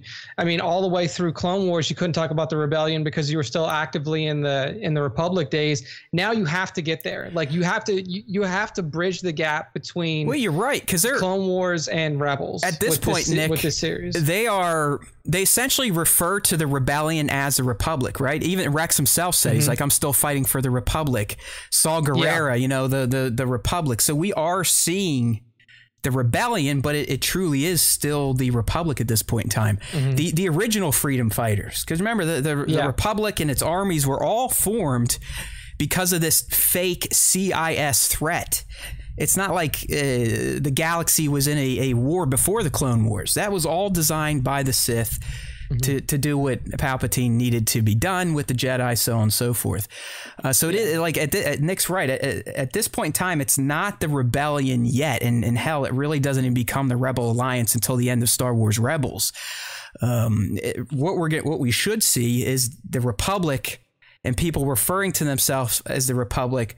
They're going to be the ones that start forming these rebel cells that eventually will come together to form the Rebel Alliance after the battle of what was Ezra Lothal. I mean, that's essentially Lothal, that battle. Yeah. It was the signal to the rebel cells like, hey, these motherfuckers under Syndulla and Bridger, they got their shit together. They just had a major victory against Thrawn. We can do this. It's time to show our full force. Another big thing that I think came from this is we now see that the conditioning Order 66 is either weaker than initially thought, or it like starts to wear off. Totally. Because and we'll get to Hauser, this. Yeah, let's save that because I really want to get analytical on that scene's ass. So yeah, I guess overall, how did you feel at the end of episode 12? I mean, was it? I think it was expected, kind of like you said. It wasn't anything that was like, nothing came out of here that we didn't expect, which is kind of weird. I mean, usually you have something at the end, or you have something that kind of pops up in the episode that may be like, oh, okay, this is where we're going, or like this is a new little wrinkle. And it really didn't feel like that. It just felt like the episode was exactly and just what the title said, that this is the rescue on Ryloth. And from here, you're still in kind of a weird spot because, you know, they just kind of leave, and now what does the batch do? Like, this next thing is going to be almost, it feels like it's going to be wholly disconnected from everything we just saw. Yeah, and I don't know. I mean, like I said, we'll get analytical on the chip stuff because Hauser is a case study at this point in time, 100% a case study. He's even a contrast to the Bad Batch and what was happening with Wrecker's chips. So yeah, I definitely want to get into that. But before that, let's go through the very minuscule amount of eggs and references in this episode. I mean, this was nothing. This was maybe this is why I was kind of like, man, you know, when I get up early, I'm expecting to get some crazy lore stuff. And this one was just kind of, as Nick predicted from start to finish, it was just a rescue. No one died. I mean, I thought for sure Hauser was at least going to get popped by crosshairs. No. I thought someone was going to die sacrificing themselves for Hera. No. But we didn't even get any really good Easter eggs or references either. So, you know, we some IPDs were in there. That Y-Wing carcass was in there again. Whoop-de-doo. I mean, really, this was my big one here, and this is as dumb as it gets. This is as stretchy as it gets for an egg. But in Rampart's office on his desk, it looks like he's got some Melleran fruit, which, you know, was kind of it formed the crux of a plot line in Star Wars Rebels, with Hera tasking Ezra and Zeb and I believe Chopper, because they were all fucking with each other on her ship, screwing it up, to go get a Melleran fruit to teach them how to work together. So that was about it on the reference and eggs front. So like I said, kind of weak. But as Nick kind of teased, some of the key moments are clearly going to impact the show down the road, if not the galaxy, especially with the clone stuff we learned. But the first key moment, and this kind of harkens back to what Nick and I were saying with Omega just becoming a full member of the batch and kind of doing shit the way she wants to. But we learn early on that of her own accord, Omega gave Hera the Bad Batch's comm channel. And I love when Hunter's like, yo, why would you do that? You know, blah, blah, blah. We can't just save everybody. And she gives him the line, isn't that what soldiers do? What soldiers do. Yeah. No, that was perfect. And it shows that, like, that scene in particular shows me that, like, more than anything, Omega is like almost like the moral compass for the group. I mean, most of the time when you have kids in shows and they're surrounded by adults, they kind of are. But it's unique with her because you are essentially now the moral compass for a group of soldiers, mercenaries. Your brothers. I mean, while they're not pure DNA, pure Django semen, they're still related to her. They still have her same brain matter and whatnot. And you're right. She really has kind of become she's like the den mother, for lack of a better word. She's like, listen, you shitheads, you all smell and you fart too much, but no. we are going to be a force for change. We are a force for good. I mean, she's made that mind up. She is there to fight for the downtrodden, which is this is I don't want to say a carbon copy, but this is a tried and true mold for a Star Wars hero, right? Yeah. They exist to help out those less in need, less fortunate, those that are in dire circumstances. And she really is defining herself, as Nick said, as the kind of the moral compass for the Bad Batch. And it's clear she's going to win them all over. I mean, once so goes Hunter, will go the rest of the batch. And she pretty much already has them wrapped around her finger. She gets whatever she wants. So I appreciate seeing Omega each week becoming more and more a part of the actual Bad Batch Clone Force 99 and less of a kid that they need to babysit. Yeah, absolutely. Okay, next key moment here, and this should make some of you canon freaks happy. But Rampart makes it pretty clear that Orn Free Taa did survive the assassination attempt. So while Nick and I were like, yo, dude got shot in the head, you could see his body there. I don't think Rampart was just bullshitting. I think maybe Orn Free Taa did survive off camera. We still haven't seen a body, so I guess technically he is alive. What was your take? Is this Rampart playing up to the crowd, or was he being legit? I tend to believe that. Yeah. Because even for us, we're like, wow, did they really fucking kill that guy? Like, we were even hesitant to believe that he was actually dead. But I mean, maybe it was kind of like I said, maybe like he hit that fucking head tail, and that was what he was aiming for, and it just knocked his ass out, or like it was a serious enough wound to like put him out of commission, but not actually kill him. Yeah, it could have been like a concussion shot. I think that's been in some video games. You can add like a concuss round where it's more like a beanbag. But if anyone would be able to shoot someone in the head and not kill them, it would clearly be Crosshair. So, and then also by doing that, and by having like Orn Free Taa, if he is alive, Orn Free Taa is going to come about and he's going to say, these people tried to kill me. Right. Like they tried to kill me. I survived. We need to put all of our focus and support behind the Empire to protect us from these fucking, these evil rebels that are trying to overthrow our government. So, I think it was if he is alive, then that was a very fucking tactical move on their part to make it. I'm glad you said tactical, because I'm sitting here thinking, I'm like, you know what, Nick? And I'm assuming we're going to see what happens to him, but Admiral Rampart is shaping up to be a pretty decent Imperial strategist. I'm not going to put him on Thrawn's level, but so far he's been able to pull off some pretty impressive, like, multi-layer plans to get what he wants, and that is making the good guys look bad. Trying to cast freedom fighters and those that planet inhabitants would rally behind as shitheads, and he's really good at it. The reason he's probably not that great, because we don't see him down the road.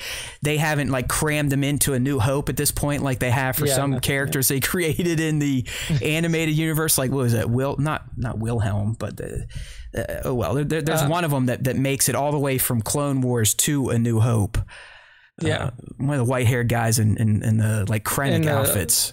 Yeah, but he's a master manipulator. Yeah, and you're getting that really quickly. And as soon as when he was the voice of the Imperial chain code thing, like when he was on every system on that hologram, you were like, okay, this guy he's like the PR guy for the Empire. Yeah, he's Fox News. He is the Empire's Fox News, and he's like Tucker Carlson of the Empire. But unlike Fox News, he's actually clever enough to pull off his manipulations in a believable way. I don't know, man. Like they've convinced a lot of people that vaccines will kill you, and the elections in this country aren't real anymore. So they're pretty damn good at what they do. It's dangerous, but I guess so. No, you're right, because he's also the mastermind of War Mantle. Yes, exactly. So like Nick said, this guy has kind of become Tarkin's number 2, right? Maybe we don't see him because Thrawn ultimately slides into that slot. But yeah, Rampart's no joke, and I was kind of expecting him to be a bit of a buffoon. They made, before Thrawn was there, I think her name is General Price from Star Wars Rebels, who was just kind of an idiot. Like, she was your typical overly ambitious Imperial commander who would make decisions brashly, not think, and usually get egg on her face. I mean, she was kind of a dope. The Rebels, Phoenix Squadron always made her look stupid. So far, no one's made Rampart look stupid yet.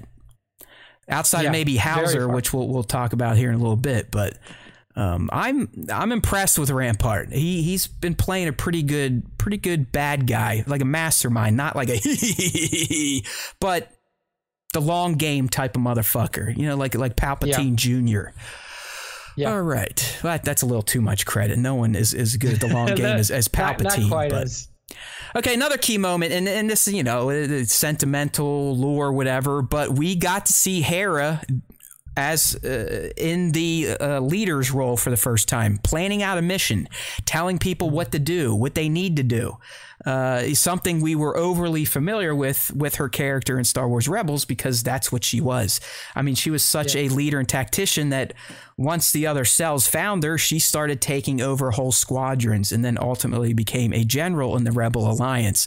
So I don't know. I just thought it was cool as a fan of Hera's to see her first ever lead as a rebel, right? I mean, she's a rebel at this point in time.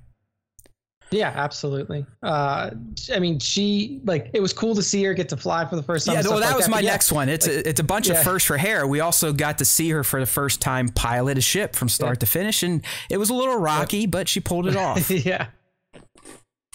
But it's cool to see her grow, and like you said, you can already see the qualities that are needed for her to become the Hera Syndulla that we know in Rebels. And I mean, she basically built that whole fucking plan. Like, hey, attack the refinery, pull them over, and then we come in the back way. Yeah, and the only one that figured it out is because he's no fool, is Crosshair. Yeah, exactly. I mean, he eventually was like, oh, I know what my boys are up to. And, he was there to kind of lead us into our final key moment, and one I'd like to spend a few minutes on, just kind of spitballing what the hell could be going on with our boy Captain Hauser. So, last week, Nick and I were pontificating about this gentleman, this named clone, a new named clone. We always love a named clone around here. And we were wondering, like, what the fuck's up with this guy? Like, is the shit on the other side of his face? Did that play a role in his chip maybe not being as strong as some other clones? And he just was different. He was even more different than Rex with a chip, right? Rex, you can argue, I mean, he did try to fight it, but literally he had to physically fight his arms from blowing Ahsoka's face off. This guy seems chill as fuck.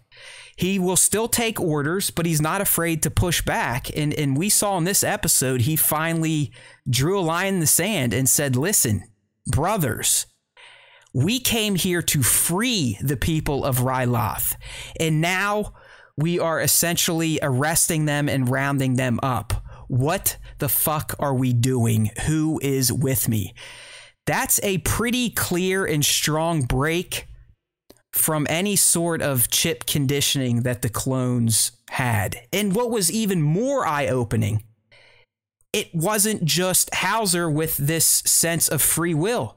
You had arguably a third to a half of that little battalion or platoon also drop their arms and willingly get arrested. So if anything from this episode, it has been made very clear that clones, even after Order 66 was activated, certain clones can break through the conditioning and regain their free will. And I think that is going to have a huge impact on the rest of the show and the galaxy itself. Yeah, I mean, this is essentially why Project War Mantle exists. Thank you. And what I wonder is like right when Order 66 goes off, I would love if we had like a view of Hauser when it came through, because what could be happening is like, right when you get that initial hit, bang, it happens, your conditioning kicks in. But then as time goes on, and we kind of see this with Crosshair too, like as time goes on, he kind of comes off of it, but they keep juicing him. So they hit him with another fucking zap to the brain. I think a lot of people forget. A lot of people forget that Crosshair is so over the top, you know, always wanting to shoot babies and kids first, because Tarkin specifically had the Kaminoans jack his chip to a ridiculous level. So like he has truly been turned into a monster. Like, I mean, I don't think there's, but Nick hinted out, I don't know if anyone else picked it up. You can even tell in this episode, as driven as he is to kill his friends, I don't know. When I look at him, Nick, I always feel like he's having an internal fight still. Like, yeah, there's a little bit of humanity left in there. So I'm with you. Because that's the thing. It's like he could have blasted Hauser as soon as that door 100%. Opened.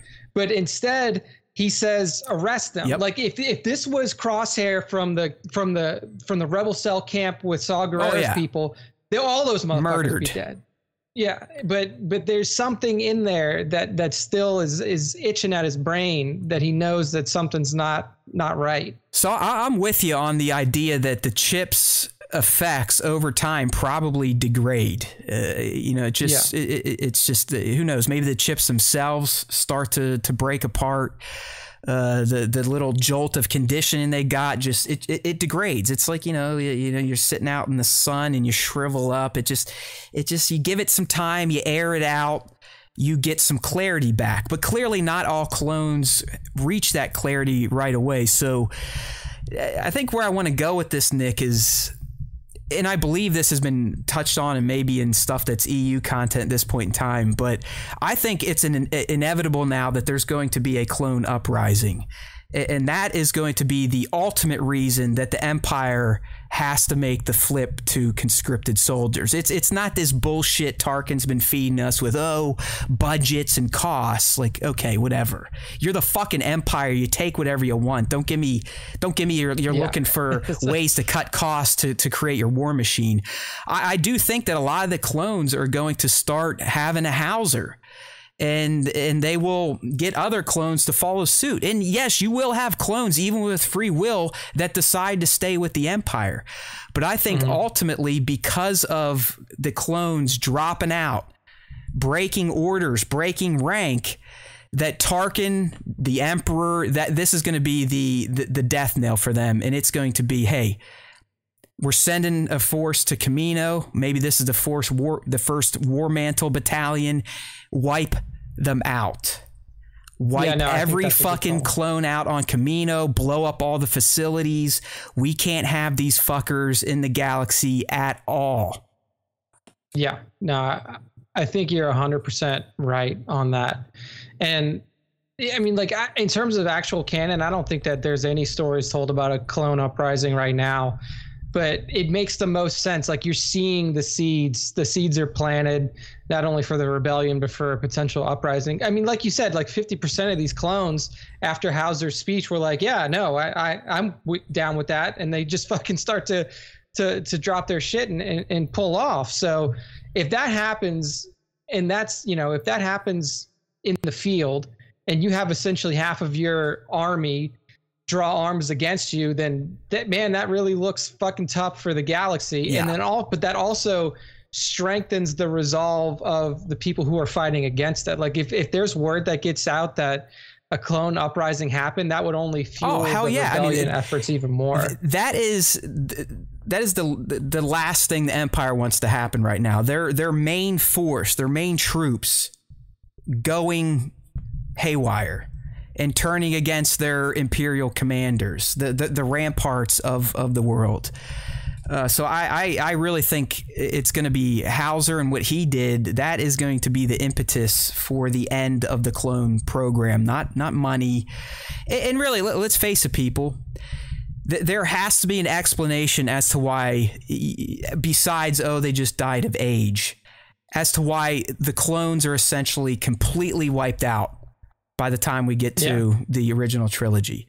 I mean, just gone. The only ones that I believe were around at that point, and who knows, maybe we'll get some insights on the Bad Batch and if they make it out, but it was Rex, Gregor, and Wolf. That's it. 3 out of millions. So there had to be some sort of extinction event for our poor clone brothers, and I think this is now going to be it. This was the start. We'll probably get a little more sprinkled in over the final few episodes, but I would not be surprised if by the end of this season here that some dark shit goes down on Kamino between clones and Imperials. No, yeah, I think that's a great, really good call for sure. Yeah, Kingdom of Weird. We've been asking that too. Like if it's kind of like Suicide Squad and the chips could just be activated. So far, it doesn't look like it, but I wouldn't put it past the Empire. You would figure that they would pop some of those. Well, yeah, I mean, at this point, they just remote. Well, the first few episodes, you could have blown the Bad Batch's heads off, but at this point, you can't because their chips are gone. So, no, I mean, Hauser is huge. I mean, he's the dude at this point in time. I mean, we got another named clone, and within 2 episodes, he's already a favorite Star Wars character. And honestly, thanks to his little maneuver at the end, for good reason. I mean, he really has kind of cemented himself as a very key and important clone at this point in time, in a short time, because I do believe he is the one that is going to kind of show the other clones that it's okay to question these fuckfaces that took over for the Republic, and they aren't doing the right thing, and we are being used. And it sadly is going to lead to their genocide. I mean, this is it. I think this is it for the clones, the regs, outside the ones we know that survive. They are going to be killed now because the chips clearly degenerate, lose their effect, so on and so forth. Yeah. So thank you, Captain Hauser, for giving us that clarity. I mean, I guess it makes sense now. I mean, outside of banging his head, why Wrecker was probably the next one to suffer from the chip, because he's a fucking dope, right? I mean, yeah, he's dumb. He's an idiot. I mean, I love the guy, but he's fucking dumb as a box of Mantel mix. All right, so good stuff. Do you remember the title for Friday? Or I guess we could look that up right now. I would like to spit a little bit on this. Let's see. I got it here. Okay. This StarWarsTime.net site sucks. It's slow. It has ads. All right, so episode Infested, and then War Mantle's going to be the one. Ooh, it's coming. I'm gonna miss that. I'm gonna be out that week. Like I'll be there to do the video for 10 people, but I'm not gonna be able to comment on it. I don't know about this. I've been thinking about that. I've been worried about this because I'm a goofball with this shit. Even though a couple hundred people watch these videos now, but I'm like, damn it. I have a feeling that this next trip, I'm gonna miss a batch episode that is gonna be crucial, and I'm gonna feel the pull from the dark side to talk about it. But here's what I think I'm going to do. And you tell me if I'm a fucking idiot. Okay. If War Mantle is just like nuts from a key moments and lore perspective, what do you think about me kind of cutting my own take on it on like that Friday and having it and when we run your solo show, obviously you kick off the show, but when you get into the Bad Batch segment, maybe I'll like play mine and then you take over and give your own spin. Like I'll send mine to you so you kind of have ideas of what I had said. Not that you have to talk to my tape, but like, that idiot said this and this is what I think. Okay. All right. Yeah, that makes sense. We'll try that out. I'll just like record, some audio, like blah, blah, blah, if it's crazy. But I don't know how an episode titled War Mantle can't be crazy. But anyways, to this Friday, Infested. This is especially considering where we left off in 12, it's like, okay, I have no fucking idea. Yeah, it's hard to speculate. Yeah, it's hard to speculate. Like, is it an actual infestation? Because usually we would be like, oh, it's probably not bugs, but like there was a whole episode of The Mandalorian that was literally about Mando running away from spiders. So it could legitimately be an episode like that. Or, I mean, I don't know. Do they go like deep with infestation and this is like a lead up into War Mantle where like the Imperial Army is now infested with like defectors, like clones that are losing their programming? That's kind of the spin I was thinking too, Nick. Is this infestation just a clever way of saying the Imperials are losing their brainwashed zero free will having freedom or free fighting force. Yeah. But this could also just be one of those kind of randos, right? That gives us a break after a 2-arc run to kind of kick us into the final 3. I don't know. Infested's tough, but I'm going to run with you. Let's just go with maybe this is a clever way of saying that the Empire is starting to realize that there is an infestation amongst the ranks of clones of free will. How's that? Yeah. I agree with that. All right. So, I mean, it's too bad we couldn't talk to Mr. Gillard about some of the Kenobi stuff, because he told us right there. He's like, listen, I know the guys on Kenobi. I know what they're doing, and they're not doing what I did, and they suck. I mean, that's what he said, right? Without saying it, that's what he said. Yeah. I like how he said that. It's very diplomatic. I'm putting my own spin on it, but I from what I heard Nick saying is like, listen, I could do better. Yeah, well, it's the way that he explained it was special. Like he built fights around not moves, but the character personality. Yeah, I love what he said about Kylo is just fantastic. Like, what a fucking guy. Nick Gillard is like my new hero. I love that guy. And I wasn't kidding. Like, he really was. When I watched all those BTSs, I felt like I was just watching the Nick Gillard show starring Rick McCallum and Ben Burt and John Knoll, right? I mean, like those were the guys that were always doing the fun shit. Okay, so anyways, we got some good Kenobi shit. And you know, I don't typically like to give the poo flingers a lot of credit, but this has been getting corroborated amongst a few of them, so we ran with it. Obviously, we spoil shit left and right on this show. If you're new here, you might want to get used to that. I am never comfortable saying we're going to spoil something that hasn't even come out yet, because it's really just speculation and potential rumors. But just in case you're one of those people that gets all sensitive over any sort of potential spoiler for shit that could be a year away, there's your warning. All right. So we got some pretty massive updates from the Kenobi front. So much so, Nick, that I think we're starting to get some formation of what some of the plot threads could be. So this comes from Jordan Mazin, who's, you know, one of these people we've made fun of on Reddit. So like I said, take it for what it's worth, but it sounds like he's corroborated with his multiple sources. Other sites have corroborated Jordan's reporting. We're not corroborating shit. We're just going to put it out there and potentially speculate on it, because, hey, in the end, a lot of times the speculation on SWTS is actually better than the rumors and leaks and the poo fling. But anyways, so here's the big one. Again, spoiler alert, just in case. According to Jordan Mazin, we're not only going to get young Luke, which we knew was inevitable, but we're going to get young Leia, and that's not all. Young Leia is essentially going to be the MacGuffin that gets Obi-Wan mixed up in a new adventure. I go back and listen to I said this almost, like, I don't know if I said it was a MacGuffin thing, but I was like, we're definitely going to get young Leia. And I was like, something is going to pull Kenobi off of Tatooine. There's no way this whole fucking show is going to take place in the desert. I was like, he's got to go. And you know, as I usually do, I shit on Nick. I don't believe his theories. You know, I always want to be right. That is a personal problem of mine. I'm working on it. But with this knowledge, and I do buy this. I do buy this. I really do. I know we kind of put on a little gimmick and making fun of these people because, you know, I'm jealous. Ultimately, that's what it is. I want some attention like they get. I want people like Nick Gillard. Like we need more Nick Gillards. Like I think he likes us more than our own fans like us. Yeah, I know, you know what I mean? Like he's like, wow, you guys are really professional and shit. I'm like, whoa, like what the fuck's going on here? I was like, man, that's the first time anybody's ever said that. Yeah, we loop him into kind of our green room, and I'm like, well, shit may break. Hold on. He's like, nah, you guys are pretty professional. I'm like, hey, man, you are my fucking spirit animal these days. All right.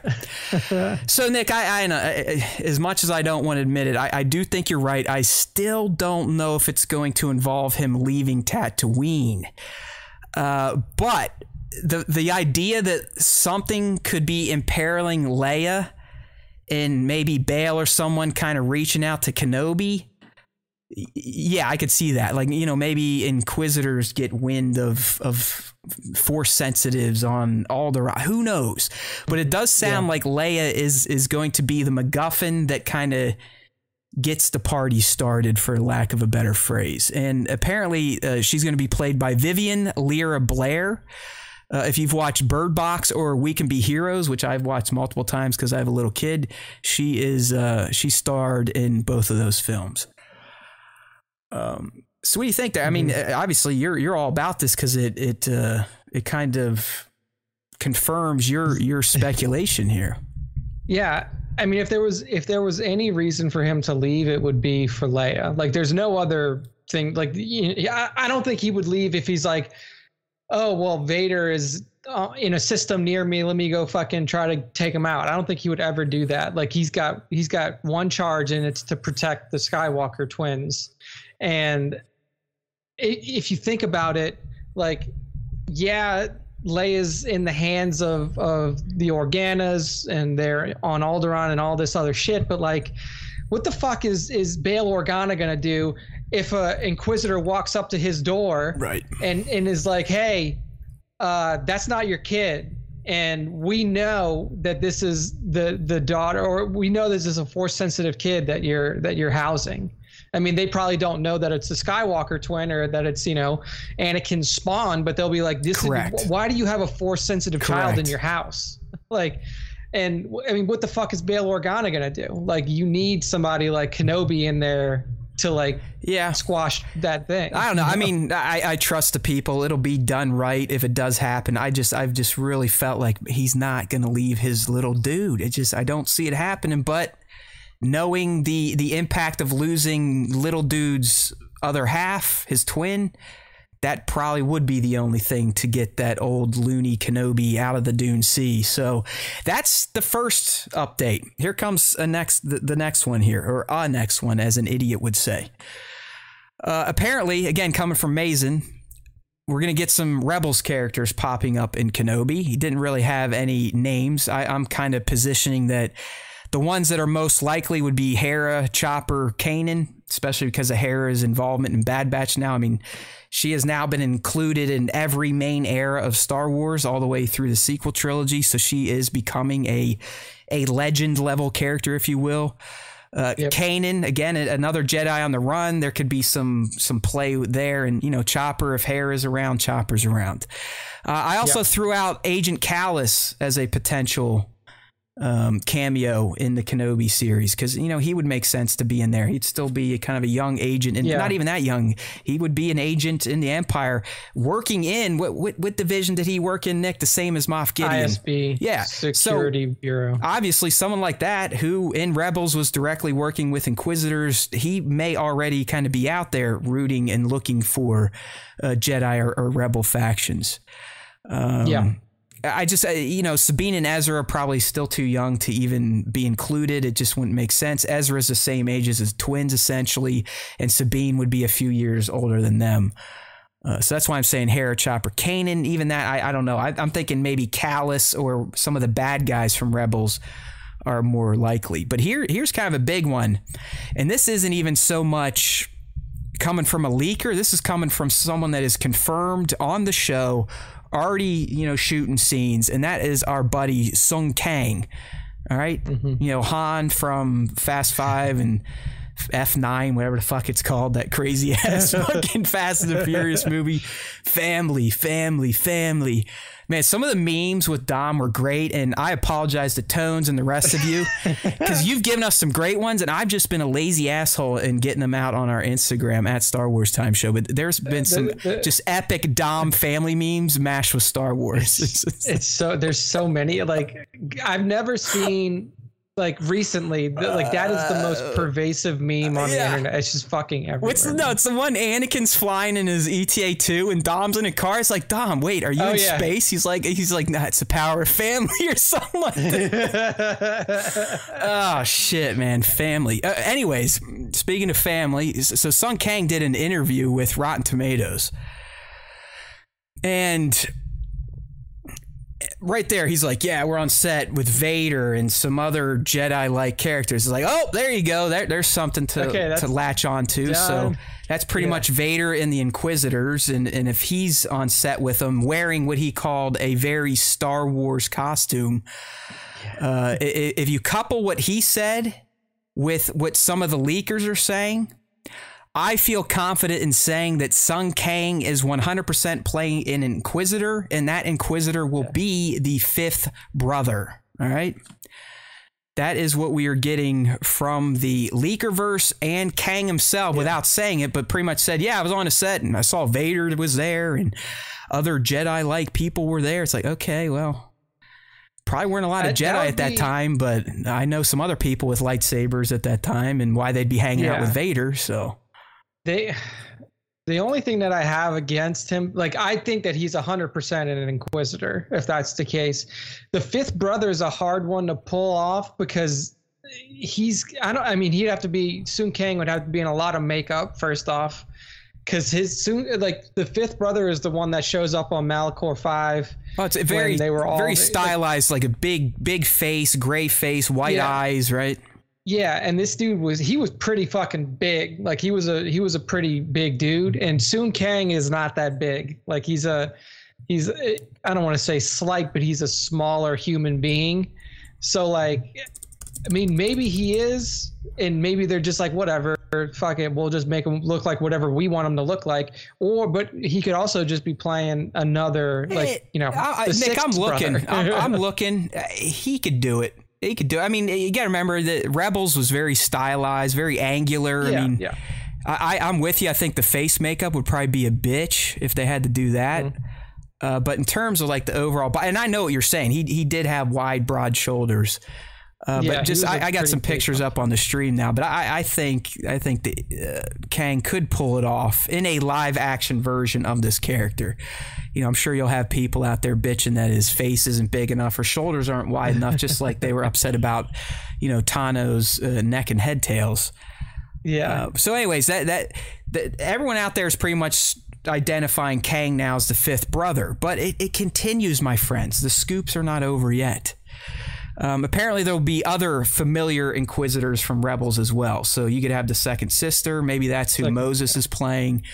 There could be other Inquisitors. I mean, they don't just have to be, you know, named ones. I mean, the Grand Inquisitor, where the fuck's he at? Maybe he's in there. Maybe that's who Kang's playing, and not Jason Isaacs, or whoever voiced him. So, I think that was it from this one. We've got more updates. I mean, like I said, there's a lot of shit flooding out for Kenobi. So I feel like someone on set was getting flappy with their gums or something. But last week was odd because all the leakers seemed to kind of follow each other. It's like a coordinated effort of corroborated leaks. But he also said, and we've talked about this as a take it to the bank, but you are definitely going to see some Clone Wars flashbacks with a certain General Skywalker. So I mean, that's like total sense. No duh. But the other ones that kind of came out like a day later after this, and again, spoilers for Kenobi. And if we believe the Princess Leia stuff, this leak isn't very far-fetched either, Nick, and that's the fact that the Droid Bros will make an appearance in Kenobi. I mean, if you're in the Skywalker verse, which I consider this show still I do too. Yeah. So like they got to be there, right? You got to have them. Like they show up everywhere there. Yeah. Especially if Leia's included, they're in her father's care, right? Or one of his captains. I mean, they belong to Captain Antilles. So Antilles. Yeah, exactly. So maybe you get a Tantive 4 scene, like you're on the ship 100%. I mean that's too easy. I mean, and it could be. I don't think they're going to have any major moments or be a big part. I think it'll kind of be I don't think it'll be as cameo-istic as they were in Rogue One, right? Like they're just like, oh, there they go, and it's like, okay, hey guys, hey Goldenrod, hey you oil bucket, or what does he call him? You rust bucket. Rust bucket. I always felt bad for R2. I mean, in A New Hope, C-3PO is the worst. He is the meanest motherfucker around to that little guy. just treats him like complete garbage. Like shit. And it's just, and then you see the prequels and you're like, dude, R2-D2 saved your life multiple times. You know what it is? I think it's the fact that I think he blames R2 ultimately for taking him away from just being a farmer droid and getting him mixed up in space adventures, and he can't let it go.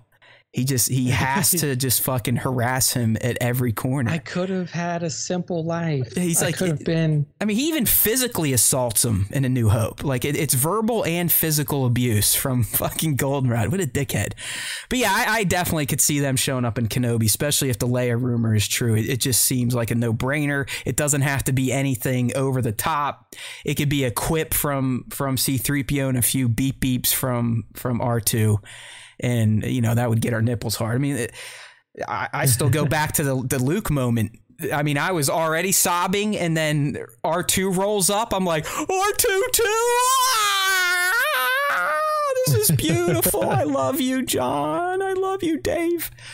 But yeah, so there you go. Those are all the Kenobi updates, and like I said, I think they were good ones, and it seemed like a coordinated effort. So that's why I'm kind of buying into some of these versus usually sitting here and lampooning the leakers. So and it's all shit that we've speculated on too. Of course. It's all stuff that like makes sense. You know. No, you are right. We are still the best. We still know the most. We still say the best shit. But we will give these people some credit every once in a while. I mean, they finally came around to something that we said 4 or 5 months ago. So yeah, congratulations. There you go. Yeah, no, I mean, he is kind of right. Even though I was kind of being the shithead, like, no, there's no way Kenobi leaves. But you're getting me to buy into it a bit more. I'm still gonna hold on till I see him take off in a blasted starship. Maybe Boba Fett's starship. He gets all the way to Mos Eisley. And he's like standing outside of the fucking the takeoff, like right outside of the ship, and then he just decides not to leave. Like he's like that close. He's like, I gotta go, and then he just walks back. Or like he has to take like an emergency diarrhea and misses his transport off planet, and he's fucked, and Leia gets corrupted. But I don't know. I like the updates. It sounds like the show is still filming, but at this point that they're probably 2 to 3 months in. I mean, you would figure that they're almost done because it's only a 6-episode run, right? 4 episode run. Man, I think you're right, but 6 sounds so much better. Let's just pretend it's 6 for now. Yeah. I don't like what is it? When did we get to just reducing seasons of shows to like a handful? Why'd that become a thing? Like, you know, back in the day, I remember Breaking Bad season 1 was only like 6 or 7, but that was just kind of like it's pitch season. Like, hey, can this thing live? And then they started making slightly longer seasons. But it seems these days, and I think it's Disney Plus starting Mando at 8 episodes. It's like, hey, fuck it. Yeah, we'll call a season of 6 episodes a season. It's like, no, especially when they're like 40 minutes or less. That's not a fucking season. That's a long movie. Loki. So Kenobi 6, Loki was 6. I mean, Mando S1 was 8. Yeah, 8. I think it's because they're like, they know if you give them less, you can milk it for longer. Like, why would I make 22 episodes of Mando in season 1 and then only be able to do maybe 2 more seasons of it, where you can essentially cover 3 seasons in the span of what you would be able to cover with 1 previously. So why did they do 16 with Bad Batch then? Because it's cheaper. That's dude, I'm telling you. Because it's cheaper. Like they had even Clone Wars, even Clone Wars Returns, I think would they do 12? I mean, it was 12? Still like a little dinker winker. So I don't know. Hey, whatever. I'm not, as long as we keep getting it, I don't care. But it's just I'm a glutton for this type of shit. I mean, they probably asked the people. They're like, hey, like previously the studios who were like Fox would be like, hey, fucking Fringe or whatever TV show, you're making 22 episodes this season, you got to do it. That's what we said. Now they probably put it up to the creatives. Like they probably asked Deborah Chow, it's like, well, what do you think you can do? Like how many episodes? Yeah, I mean, there is a quality v quantity argument to be made. It seems like it's everywhere, because, you know, I'm at night just to have background shit on. I've been watching all the old Star Trek TV shows, and I'm on Enterprise now, which has the worst fucking theme song. I've said this before. I want all of you, there's some homework, whether you like Star Trek or not. Look up the opening song for Star Trek Enterprise and tell me how that has any place in a science fiction franchise. It's absolutely ridiculous. Yet the song is stuck in my head because at night now, you know, I told you guys last week I got like a Big Boy Swago account. So I put so much more time into the game now. Like it's almost annoying how much more time I've been putting in because I feel obligated to kind of keep up with the Joneses. So I've been ripping through Enterprise and I hear that damn theme song like every 40 minutes. But back to my point, those seasons, Generations, Voyager, Deep Space Nine, I mean, they would get into like the mid-20s, like 26, 25 episodes. Alias, we just finished. That too was hitting in the 20s for most seasons. But these days, even regular TV, it seems almost everything is pared down to sub 20. I'm just kind of sad. I just want more content, you know? Let's draw it out a little bit longer. But I guess at least we get that with the Bad Batch.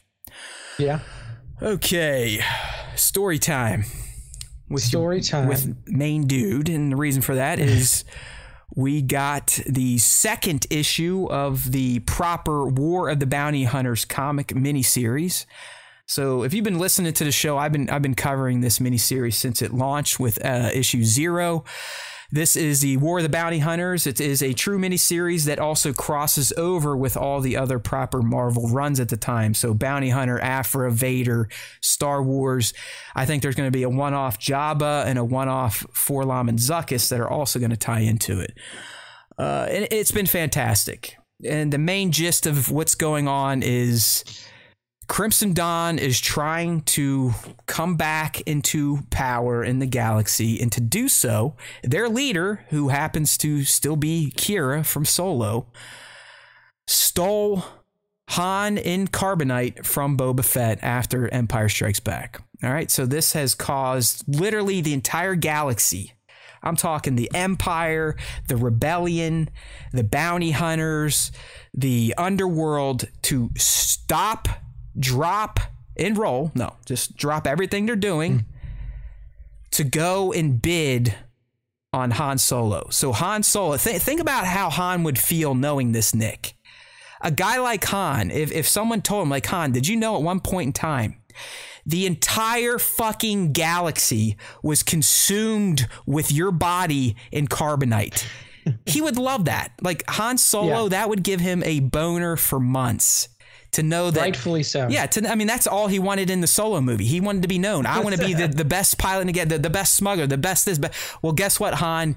You finally got your dream. It just so happens to be with your ex-girlfriend who is using you to come back into power in the galaxy's underworld.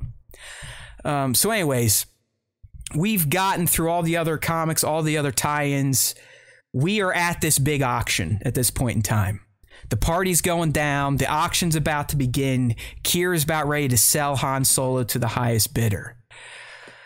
But what we also know is that Boba Fett knows what's going down now. So in War of the Bounty Hunters #2, which is essentially from his point of view and not any of the other ones, which I'm loving the crossovers, Nick, because this one in particular was almost, it mirrored what happened in the Aphra issue from last week, but it told it from a different angle and perspective, so you actually saw what Boba was doing before. You get what I'm saying. Yeah. So anyways, all these players are here. Aphra's there, other bounty hunters are there, Boba's there. I mean, in this one, the main canon to kind of pull from War of the Bounty Hunters #2 is the fact that before he even gets to the party, he gets waylaid by Bosk. Literally, I would call him his uncle, right? His de facto uncle. Bounty hunter uncle. And because Boba's Boba and Bosk is Bosk, Boba ends up blowing his legs off so he can go unimpeded to this auction. So Boba Fett, to his former mentor and I dare say caretaker, blows his fucking legs clean off his body to get away. And I don't know what it was. It's like, hey, Boba, don't leave me out here, man. I'm a reptile. I'm cold-blooded. And Boba just turns around and he goes, so am I.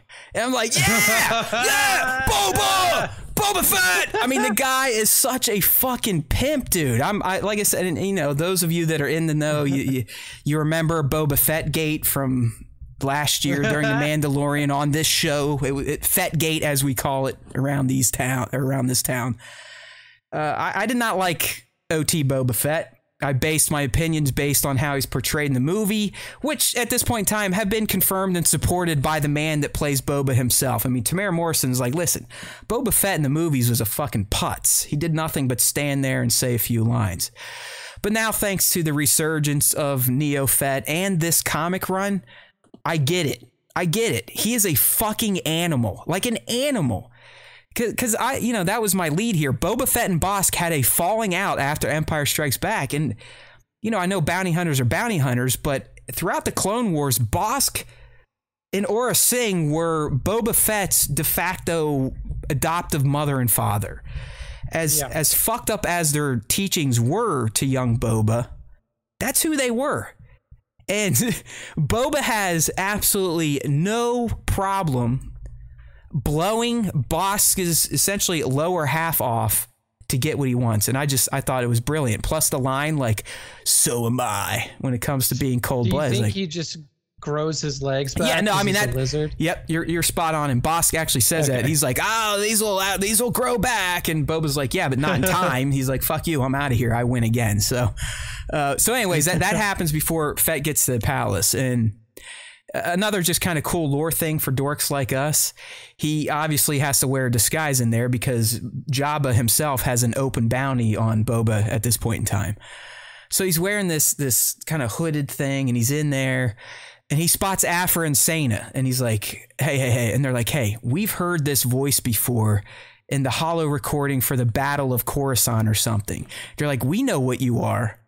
And he's like, yeah, but you don't know who I am. I just thought it was cool that they played on the whole, you know, Boba Fett's a clone, his voice. Yeah. It was very similar to Bo-Katan's quip in The Mandalorian. Like, I've heard that voice, you fuckface, you're a scumbag. Kind of same thing. So Boba enlists the help of Aphra and Sena. And people should be familiar with Sena. I don't know how you say it. This is one of Han Solo's, I think they were married at some point in time for a hustle. But anyway, she has some sort of affinity for the Solo. So Boba's like, listen, some shit's going to go down. On my signal, I need you guys to provide a distraction. Because Fett's like, fuck this. Solo's mine. I'm getting him back. Fuck the auction. And I'm also going to kill Qi'ra. Because he's like, she's the one that fucked up my bounty. Like, she's the one that got Jabba to put a bounty on my head. So he has no love for Qi'ra. So just as it looks like shit's about to go down, right? He puts the armor back on. He's ready to fucking party, Beskar style. All right. Guess who walks in just as the winning bid of millions of credits goes to Jabba the Hutt?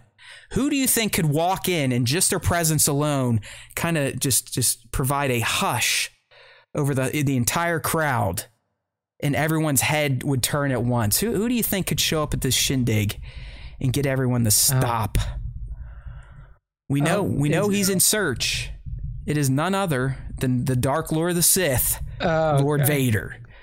Okay. So he shows up because we knew from my Vader recap that he also, again, he wants Han Solo because he feels that Han Solo makes his son a pussy.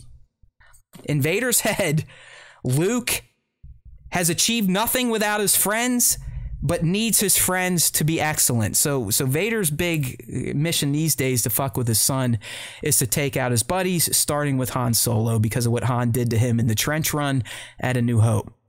So just as Jabba thinks he bought himself what he already bought through Boba Fett, and that is some wall art in the form of Solo and Carbonite, Vader walks in, and as Qi'ra says, sold, Vader says something very, very Vader, don't quote me, but he's like, no, Han Solo is mine.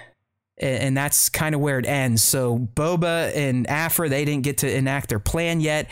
Everything kind of ends with War of the Bounty Hunters #2 with Vader showing up to the party with Ochi and everyone just going, oh, fuck. Because, I mean, the Hutts want Solo so bad. I mean, Nick, they overbid by like millions and millions of credits just to get him, and then you have Vader walk in and basically go, nope, I'm fucking Vader, he's mine, suck a dick. So that's kind of where we're at. This week, I believe I will get some crossover love through a Vader issue, which I'm looking forward to. So as always, I ask you if you kind of like these recaps of the recent or the ongoing Marvel Star Wars comics, make sure to be subbed to our YouTube channel, which you should do right now. If you're new here, you know maybe came in to check out Nick Gillard and you're like, hey, these guys don't suck as bad as everyone says. I want to stick around. I want to be informed. Go ahead and hit that subscribe button right now. Do the thumbs up, leave a comment, tell us we suck, whatever you got to do. But anything is better than no action. Action is always better than no action. I should have the Vader recap up later this week, probably Thursday. And I'm looking forward to it because I would assume it's going to pick up right where things left off to see if Vader actually does get his quarry or not. I was going to say, it seems like we may have some more twists and turns before we get to Solo's ultimate destination. That's the best part. Wall of Jabba the Hutt. That's the best part. I mean, we know he ultimately lands there, but I think half the fun is just seeing this circus that his casket, if you will, has been on. I mean, it's been all over. You know, they went to Nar Shaddaa. Now they're on whatever. It's like Weekend at Bernie's. That's exactly what it is. You just need someone to put some marionette strings on the carbonite casing now and just move it back and forth. You know, like, hey, I'm Han Solo. I used to be a smuggler. Stuff like that. So, like Tones is saying in the chat, if you're not into full-on words and shit for Star Wars, I can't recommend a better bit of Star Wars lore at the moment than what they're doing with War of the Bounty Hunters. And that includes buying all of the other series, at least the crossover issues, to just see the little nuanced stuff. Because even the stuff that's going on in Bounty Hunters with Valance and Dangar has been revealing. Because each one of these little standalones ultimately peel more layers off of the overall War of the Bounty Hunters narrative, and it's been rather excellent. All right, dude, what do we got? No, gamers. Not that we're not already perpetually disappointed with EA and their Star Wars license, but over the weekend or maybe late last week, we kind of got the death nail in getting any good Star Wars new game news this year. Because according to the EA Star Wars Twitter, we won't be showing any new Star Wars games at EA Play Live on July 22nd. But all of us look forward to celebrating with you next year when we share our vision for the galaxy far, far away. So yeah, well, you know what that is. That's like, yeah, we'll tell you at Star Wars Celebration 2022. Yeah. Exactly. I mean, they even telegraph. We look forward to celebrating with you next year. So yeah. I mean, so for those of you who are looking for Star Wars game content, the only thing you got coming that's new is the new update to SWTOR, the MMO. That's going to be dropping in November, I believe. And then really, that's about it. I mean, you got all the other stuff out there to play, I guess. You know, if you haven't played SWGO, you can get on play SWGO. If you haven't played any of the other games too. You know, well, apparently to some of our older fans, don't recommend playing KOTOR because they're like, that game is a piece of shit. We had a new active member in the Discord. It seems like him and Tones are hitting it off, but they're both like, yeah, we can't touch fucking KOTOR with a 10-foot pole. They're like, I mean, if you play it now. Yes, the gameplay it's archaic. Yeah. But it's the story, people. It's the story. It's a story-driven game. You know, the combat's kind of clunky. It's not great. You got these weird starts and stops. You got to queue up all of your actions and stuff like that. But you don't play KOTOR for that. You play it for the story that's being told and stuff. So, but you know, to each their own. What can I say? Hey, check that out. Can't force you to play it. Look at this guy. He finally subbed to us. 1-6 shooter. Thanks, Trevor. Thanks, Trevor. See what I mean? And you guys wonder why I have like Star Wars Time Show, No One Loves Me PTSD. Come on. It's hilarious. I get it. A lot of us, we don't think to subscribe, but that, That's why we say it. That's why we remind you. Please bring it. Thank you, Trevor at 16shooter. Trevor was hemming and hawing about not being on the show. I love it. Not getting. And he's one of our biggest cheerleaders. He's like, Matt, shut the fuck up. You're annoying. You hate yourself too much. You guys are good. And look, see, not even he could subscribe to the show until now. So hey, we'll take it sooner than later. It doesn't matter. We appreciate it. Thank you, Trevor. All right. It's toy time, and there's a lot of them, but we'll go through them quick because I know Nick would rather be watching paint dry at this point in time, I think. But boy, oh boy, us Hot Toys fans are in a lot of fucking trouble, Nick. A lot of trouble. Things I'm seeing it. Yeah, things are getting dire these days with Hot Toys and all the figures they are making from The Mandalorian season 1 and season 2. If you're a longtime listener, I've gone way the fuck off the deep end with Hot Toys and Mandalorian figures. I just checked today. I believe I'm almost to 30 pre-orders right now. It's kind of sickening when I think about it for too long, so I'm just going to move on. Stop it, Nick. I don't want to think about it. It makes me cry, okay? But anyways, last week and even this week, we'll pull up some of the stuff that was literally shared today and yesterday. But last week, the initial salvo where it's like, oh my God, it never ends with these people. But they revealed the Mandalorian Boba Fett repaint figure with throne set. And just you can just get the repaint, but only pussies get the regular. Only real collectors get the stuff you probably don't need, but it looks cool and you know it's better than the standard, so you have to get it. All right. But anyways, Nick, look at this guy. So what we have here is what a lot of people I think were waiting for, because you know me, I snagged the first deluxe Boba Fett from Mando as soon as it came out. It was Nomad Fett as well as Acid Wash Fett, right? I was like, you got to get it. You got to get the 2 set. You got to get all the Fets. And people were like, nah, they'll be doing a repaint. I'm going to wait. I'm like, cool. I'll wait too. And I'm going to fucking get that one as well. But the repaint is here and it is glorious. Yep. Because if you go with the mega set, like I said, you get the fucking throne. You get the throne he sits on in the Stinger, and it is a set piece to behold, right? That throne is, I mean, like, that is really fucking well done. And I mean, look, Hot Toys is the best, we know it, but like that throne just looks above and beyond.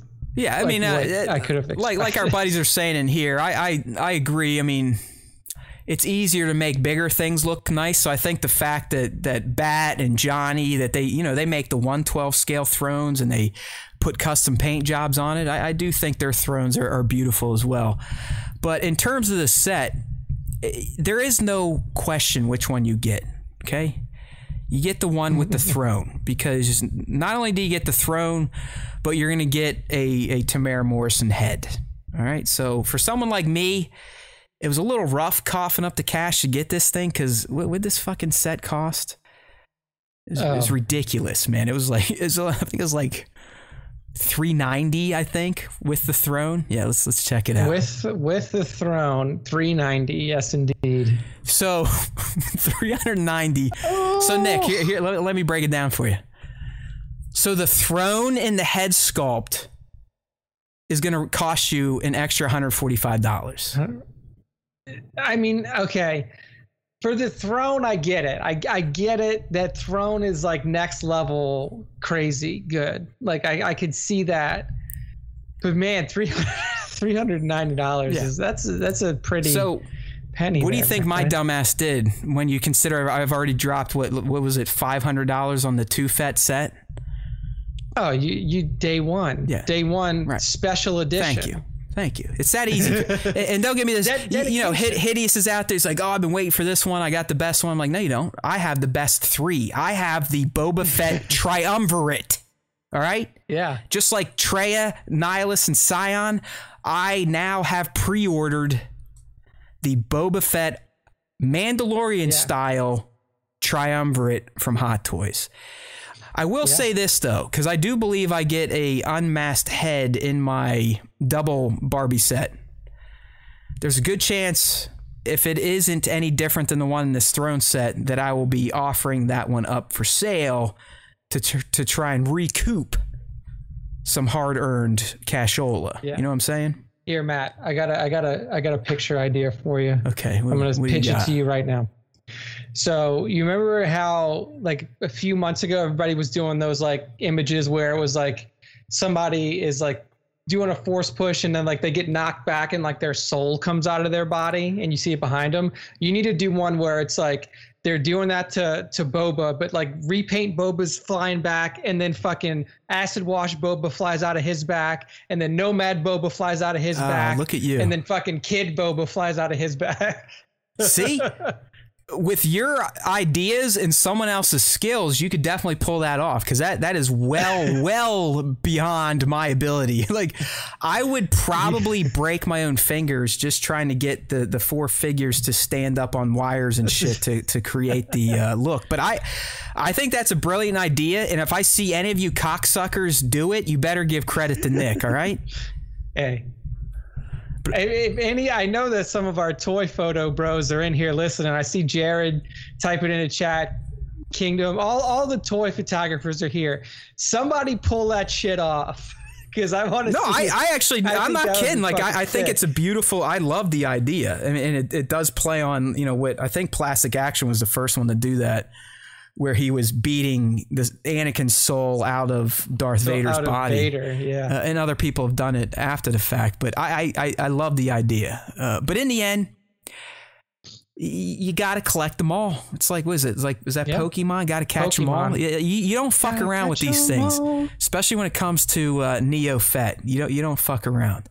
There we go. Connor's gonna steal it, so that's press pause. Good. I know he can pull it off. So just make sure to. The whole caption should just read, Star Wars Time Show is everything. Star Wars Time Show is life. All hail the Star Wars Time Show.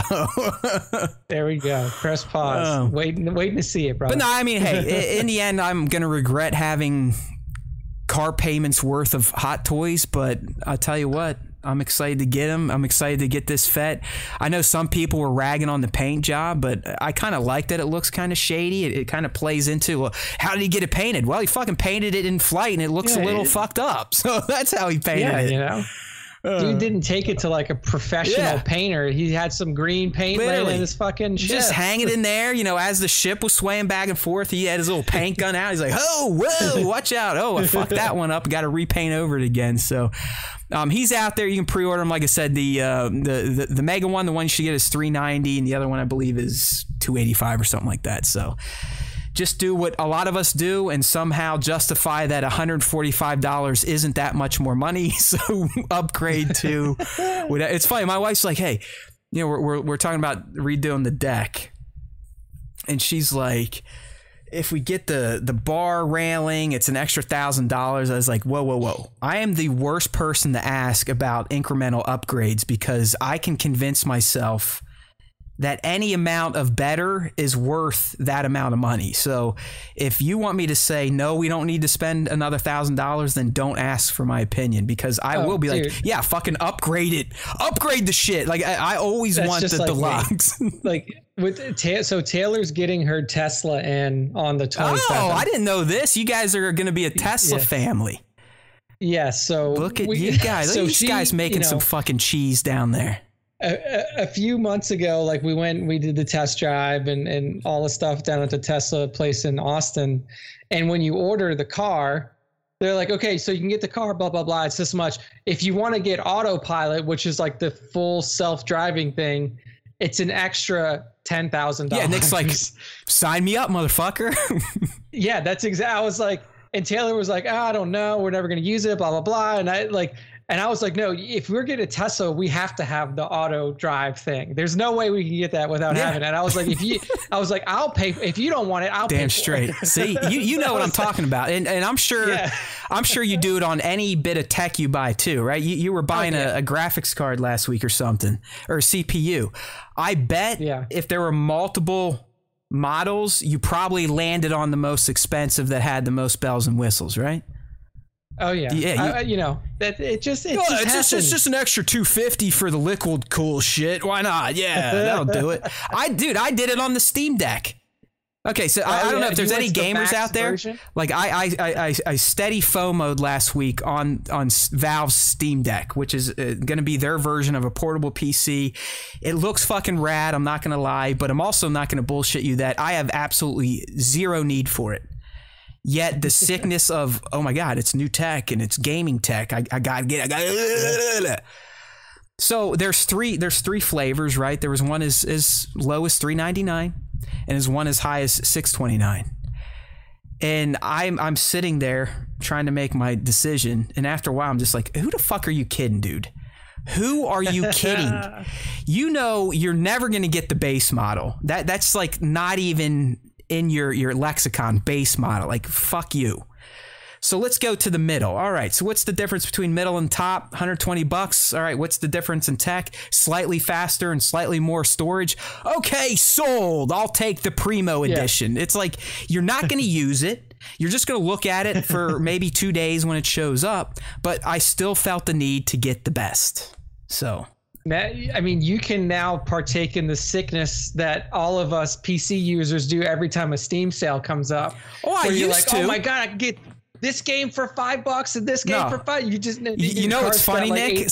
Shit in it. It's funny you say that because you had to do it all through Steam, which I think was nice. I think it helped to eliminate some scalping and bullshit. They did run into some tech issues when the pre-order went live. But I think it was just, they didn't plan accordingly, as most of these fuck faces do. It's like, look, just look at the PS5 and Xbox launch and do better. I'm sure Valve is on some sort of cloud platform or their own where they could have dynamically provisioned more capacity, but no. Just let it turn it, like, because Nick knew. I'm like, fuck, they're sold out already. I fucking missed out. I'm not going to get it day one. I'm not going to get it day one. And even Nick's like, holy shit, I can't believe they sold out. And it was just their fucking server shit the bed. And later on in the day, I was able to get in. But sure enough, I got in. It's like, I don't need any of these. I definitely don't need the most expensive one. But I walk away in my shopping cart with the most expensive one. So... There you go. But back to the Steam thing, because you had to log in. I have been able to avoid the Steam sickness, Nick, since 2014. That's how long it's been. Ooh, but that right there, I could see. I looked at my purchases. Right there was the 2014 79 game Star Wars bundle. And that's one of the main reasons. And I know people are going to roll their eyes and be like, you are a fucking moron. That's one of the reasons I got this Steam Deck. To get to my fucking Star Wars computer games from 1990. Okay. Yeah, I know. Right? I bought time to play. Like, Nick knows better than me. I mean, he looked at the Steam Deck. I have another guy that's in the PCs. They're like, no, that is a fucking legit gaming PC for what it is. That is a legit gaming PC. And Nick's like, if that thing docks, it's completely legit. And I'm like, guess what, Nick? It docks. I can plug it right in my TV and play right on that thing. But it's like, why? I'm going to be playing fucking games that could be played on an iPhone. Yeah, I was going to say, you're going to be playing Empire at War. No, that's what I dude. Pixelated you hit it. I want to play Galactic Battlegrounds. I want to play Empire at War. I want to maybe go back and try X-Wing and TIE Fighter, shit like that. Some people are going to be sitting there playing like Death Stranding and Cyberpunk and all. Not me. That's going to be like 1995 Star Wars, baby. Here we go. It's just. I know I'm going. I already, and I told this to Nick. I already regret the buy. I still think I have a ripcord moment where when they come back and be like, "Hey, now you need to really pay for it," I could be like, "Hey, fuck you, keep my $5." But I have a feeling I'll keep it because I actually do believe this thing is going to be legit. I've always appreciated Valve and what they do. And kind of how they operate their business and whatnot. The fact that you can dock it, the fact that I really don't have a any type of non-Mac computer in the house was another reason. Like, why not? I'm sure, even though it's running Steam OS, I'm sure you can get Windows thrown on there. Oh, you can download Windows on it. Right. That's already confirmed. So, I mean, it's a good purchase if you're not a PC person. Yeah, so. I mean, listen, I don't like fucking with PCs. I don't like constantly upgrading. Like Nick just got a new CPU last week, and I'm sure that's a thrill. I'm sure he likes opening up his box and installing that shit and crossing his fingers and hoping all the drivers work out and that it's going to turn back on. Trust me, I installed it. I turned it on. Black screen. Thank you. I had to flash. I forgot BIOS. That I needed to update my BIOS. Yep. You always got to do your BIOS if you put a new chip in, my friend. You got to do the BIOS. I forgot. It had been so long since I got a new CPU that I was like, oh yeah, I got to flash my BIOS. But and after that, it worked fine. And that's the thing. At my point in my life, and really because I did a lot of that stuff professionally, I never in my gaming time did I want to fuck with that. Like a black screen, like, oh fuck, I did something wrong. I just thought it was fun. I like the little puzzle when that pops up. I get it. I like it. I'm not shitting on the master race here. I totally understand why you all like playing on your PCs. I would just rather do other things with my time than fucking troubleshoot computers when they don't play a fucking game that I can just stick into a console and it plays, unless it's Cyberpunk. Right. You know what I mean? But I feel like the Steam Deck is going to give me kind of the best of both worlds. It's going to give me the PC toggling and all that bullshit, but also the laziness of a console. Just sit my fat ass on the couch or outside or dock it and play on the TV. Yeah. I think it's going to be good. I will say that my PC is now future proof for like the next 5 to 10 years. Oh, I don't know about 5 to 10, brother. I mean, I have 32 gigs of RAM. I have the brand new NVIDIA 30 series, one of the 30 series graphics cards, so that's brand new. I have the new top of the line AMD processor that just came out like 6 months ago. Like I feel like for I 5 years I'm set. Yeah, 5 is a better call, but you know as well as I do how fast shit is moving these days. So 32 gigs of RAM in 5 years will probably be silly, just like 16 gigs of RAM is funny these days. But no, it is funny. So hey, best of luck to you, because that shit ain't cheap to stay on top of. All right, so speaking of not cheap, back to the hot toy circuit where a lot of us are vomiting up thousands of dollars these days. The other one we got, and hopefully those of you that are crazy like me and feel like you got to get them all, but the Armorer was revealed. It's a the ToyCon exclusive or Toy Fair exclusive, which is going on right now this week with Sideshow. And if you did not register with them, I do not think you are allowed to pre-order this figure. I did. I pre-ordered it. More money to waste, but she, if you signed up to get her, you should have gotten the email to pre-order at this point. After this, I think you're going to be left to eBay, or if they have leftovers, maybe a wait list on Sideshow. But she's out there too. It's not over yet with the hot toys, because like I said, we got Toy Fair going on. Sideshow's showing some shit off in the 1/6 scale range. I'm on X-Clue's Instagram. They came back to life. I still don't know what the fuck happened to X-Clue magazine. Trevor's never given me the DL, if you will. But Jack's at least back, or someone's at least back to posting on Instagram. So they captured some of the other new reveals this week. So here's all the ones that I'm going to have to consider, Nick.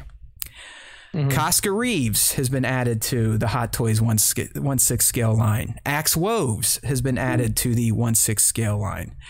If you were looking at the image of Boba Fett's throne, you should not be surprised that Fennec Shand has also been confirmed for the 1/6 scale line, as has Cobb Vanth, who has been confirmed, and you can see him if you're on the live stream. So the one I do not see over here that also was put out there is Hot Toys is now getting into the 1/6 scale diorama business, and they're going to have the Mandalorian hideout diorama at the 1/6 scale. So some of these reveals I'm going to have to really think on. Casca might be a must. I was going to say, Axe seems like the one that people will probably skip on most. At this point in time, you're 100% correct. I think I can pass on Axe. Although I have a feeling in season 3 he's probably going to become like this major character, and I will have missed out. But hey, such is life. Cobb Vanth may be another one I can pass on, but I don't know. I think the character looks unique. I like the mix of kind of the cowboy garb with Mandalorian armor. It looks different.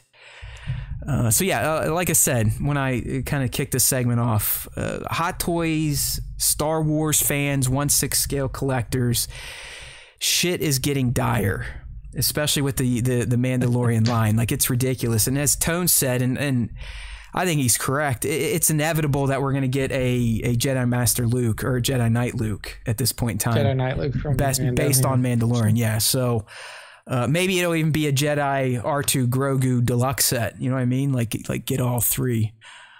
So it's getting ugly. You know, good thing I guess my wife got a new job, and one of these days maybe like a C-suite player the way she's going, because we're going to need that. Otherwise, I'm going to bury us in toy debt, and my kid's essentially going to have to be taught by me again if I'm still teaching at a community college when she's old enough, because there's not going to be any fucking funds for extraneous type of stuff because of Hot Toys.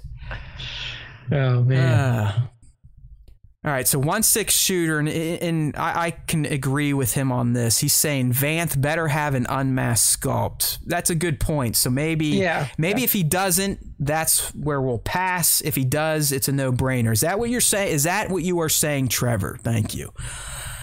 Okay, some more new toys real quick for us Lego fans out there. We got a new Ultimate Collector Series set from the Clone Wars era, and it is going to be the Republic Gunship.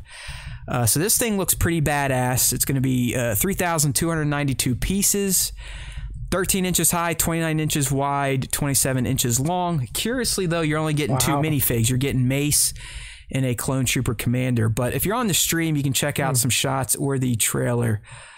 The UCS, Nick, is a big-ass piece. Yeah, it's kind of where they take sets that might have been scaled down a bit and a little more affordable and easy to build, and kind of take them into the Masters arena in terms of difficulty and just time required. But this thing is massive. It is a beast. Yeah. And for its size, I was surprised that it was only clocking in at 350. I know when I say only 350, a lot of you probably just threw up in your mouth. Like, that's how, that's how desensitized I've made myself to Star Wars collectibles and what they cost these days. I'm like, oh yeah, it's just 350. Oh, I'll just get the 390 Boba Fett set. I'm not like a daddy Warbucks by any fucking stretch of the matter here. I'm a fucking asshole. I know what I like, and I like what I know, and I can't help myself. But typically, I believe the UCF Mac Daddy Falcon was close to 500-600. I believe the Mac Daddy Star Destroyer was like 700. So I found this Republic gunship in the UCS line at 350 to be, dare I say, a deal. But this set, you can check it out on StarWarsTime.net if you have not seen what it looks like. It does look like it's going to be a fun build. Apparently, it's got I forget one of the initial blurbs. It was like one of the biggest moving parts in any Star Wars Lego set ever. The door. Yeah. That. So you got that going for you. But August 1st, this thing goes on sale. It looks like it's going to be a Lego store exclusive and Lego.com. Nice. But 8/1, you should be able to snag it if you're interested. There we go. Okay. Good shit. That was it, right? We got it all? That was it. We hit everything, guys. We're actually doing pretty good for an interview show. I thought we'd be getting close to 4 hours, but I guess I spoke too soon. We still have the fan segment to go. So we still got the fan segment. I will say cocksucking fans. You guys just, we give you 3 hours of content, and then you just ask for more constantly. So we give you more. And this week we got our fan question of the week, like we do all of the weeks for Bad Batch. It's what's your favorite moment from Bad Batch Rescue on Ryloth? And we got some answers for you here. The only 5 answers that were on the post when I pulled. I'm guessing they're all just too excited for Mr. Gillard to be on the show. Mr. Gillard, yeah. I mean, hey, I get that because that was a fantastic. Every interview that we've done has been really good, especially the ones with like the actual star, like people who've worked on Star Wars. But I mean, Nick was something special. From my perspective, I love talking to the community because it's like talking to friends. I mean, it's really no different than you and I shooting the shit for the most part, even though we don't directly know any of these people. I mean, hell, I've met Trevor in person for, 10 minutes, had a chat, a hug, maybe swigged a beer, but it's not like we've ever hung out and had, deep talks. But when we get on the show, it feels like we've known each other for years, and it's fun. It's relaxed. When we get someone like Nick Gillard or Silas or some of the other ones that we're supposed to get, but things just didn't work out, I don't want to say I get nervous. It's more of like an excitement. Like, I don't want to fuck this up. I don't want these people to have a bad time, and I want our fans to at least feel like we gave them something that they haven't heard before. So I do. I'm not gonna lie. This show had me, kind of feeling it a bit. Not as much as Silas, because that was the first time we ever talked to an actual Star Wars person on air. Yeah. So I kind of broke through that. But even as loud as I am sometime, as extroverted as I may seem sometime, I am still that introverted, shy person that can't believe he talks in front of people for a living these days. So I was worked up for Nick today. But I think I was able to contain it. I noticed when we went right into the interview, I wasn't getting my little sweats going on that I got with Silas. I could tell like my heart was at a regular beat because I wasn't like trying to catch my breath from that nervous excitement feeling. So I think he was so relaxed, like just his demeanor, he's sitting with his, he's got a hat on, he's got a t-shirt. He was just so relaxed. And I think that you called him out at the end. I think those seagulls just cawing every so often that put us in that relaxed mood a little bit. Yeah. It's like when he first came in, it's like, hey, Nick, where the hell are you at? Are you on like a stage somewhere? He's like, no, I stole those signs from a lot. Now he was just he was a good fucking dude. And I don't know, it just makes me feel proud of us that he was like, yo, you guys were fucking fun. If more interviews went like this one, I would probably not be so hermit-like, for lack of a better word. So that was a good little badge of honor today for the SWTS, and we can't forget to promote the content that he gave us. I've got it written down just in case Nick thought I'd forget, like a teacher sometimes do. But we got to talk about the alt high ground, the alt Padme, and the whole Yoda and Attack of the Clones was the Zero plan. AOTC. I just make sure as soon as the cast finishes processing on YouTube, I'll go and clip those out. What's a good? Are you just gonna do like one main, or are you gonna try to like clickbait all three? I'm going to do all of them separately. Yeah, but you're going for like some good old Nick Camnita clickbaity type of titles like... real ending of Rod's reveal. No, Padme's supposed to almost die, or the high ground was not a real scene. The high ground was a joke to everyone but George Lucas, essentially. I mean, that's what he was saying. Yeah. He's like, we all were like, what the fuck, man? We're like, what do you, what? I love him. But he still had that reverence. He's like, listen, man, that's George, loved the guy. It's his show, and we were there to play in his sandbox, essentially. But I will say that, like, what Nick showed us, even that little demonstration that he did, so much better in like on the video, like that looked way cooler. Right. Then just fucking what it achieves, Nick, is it doesn't make Anakin look like a fucking idiot, and it makes Obi-Wan look even more badass and controlled. Because I mean, what he was saying essentially, Obi was getting force choked out, but because Anakin was so hawked, that's the other thing I liked. Like maybe you weave that in there. Like he wrote the fight, choreographed the fight based on the idea that Anakin just took a hit of smack. And that's why he could not, like, his power, which was greater than Kenobi, was just overflowing to the point where he really didn't have control, and that's what ultimately lost him the fight. But Anakin would have looked less like a dope and Obi-Wan more of a pimp, because as he was showing us, Obi was going to use the Force to essentially Snoke. He was going to Snoke Anakin before Snoke got Snoked. How's that? Yeah, exactly. That's what he was going. Take his lightsaber from him and cut his own fucking shit off. Yeah, I mean, as it was coming through on the Force, right? He was going to chop his arm, and then as he got it coming through, he chopped his legs off, and he said Anakin was just going to fall to his stumps. He was going to fall on his stumps and then probably lay over. Man, damn, that was fucking awesome. Been so cool. Yeah, we can't forget any of that. I think you'll have access to the recording. You could probably at least go back and re-listen to it. Anyways, let's get the fuck out of here. Sorry, people. It was good shit. I feel like we got some new stories out of him. I really do. I don't know. I guess we'd have to talk to Gallard superfans. Spencer could probably tell us. But I feel like he gave us some insights into Rots in particular that I, at least as a fanboy, never heard. So maybe we won something here. Yeah. All right. Yeah. Sorry about that, Nick. Back to your fan segment, good sir. Okay, fan segment. The first response this week is from Rebel Nursing.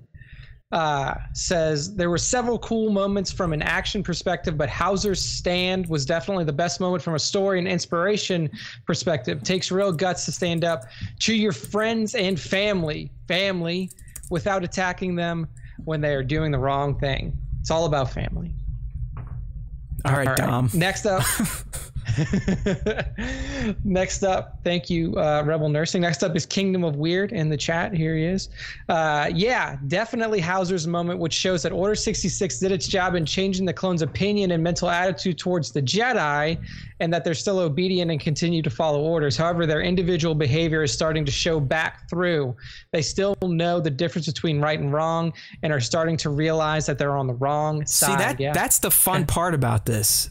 Is to know that there are clones with this free will that still feel like the Empire is the way to go. And I think that's interesting. Yeah. And I think it's a good call out too, that Kingdom of Weird says, like, Order 66 was really like, it wasn't like be loyal to the Empire. It was kill the Jedi.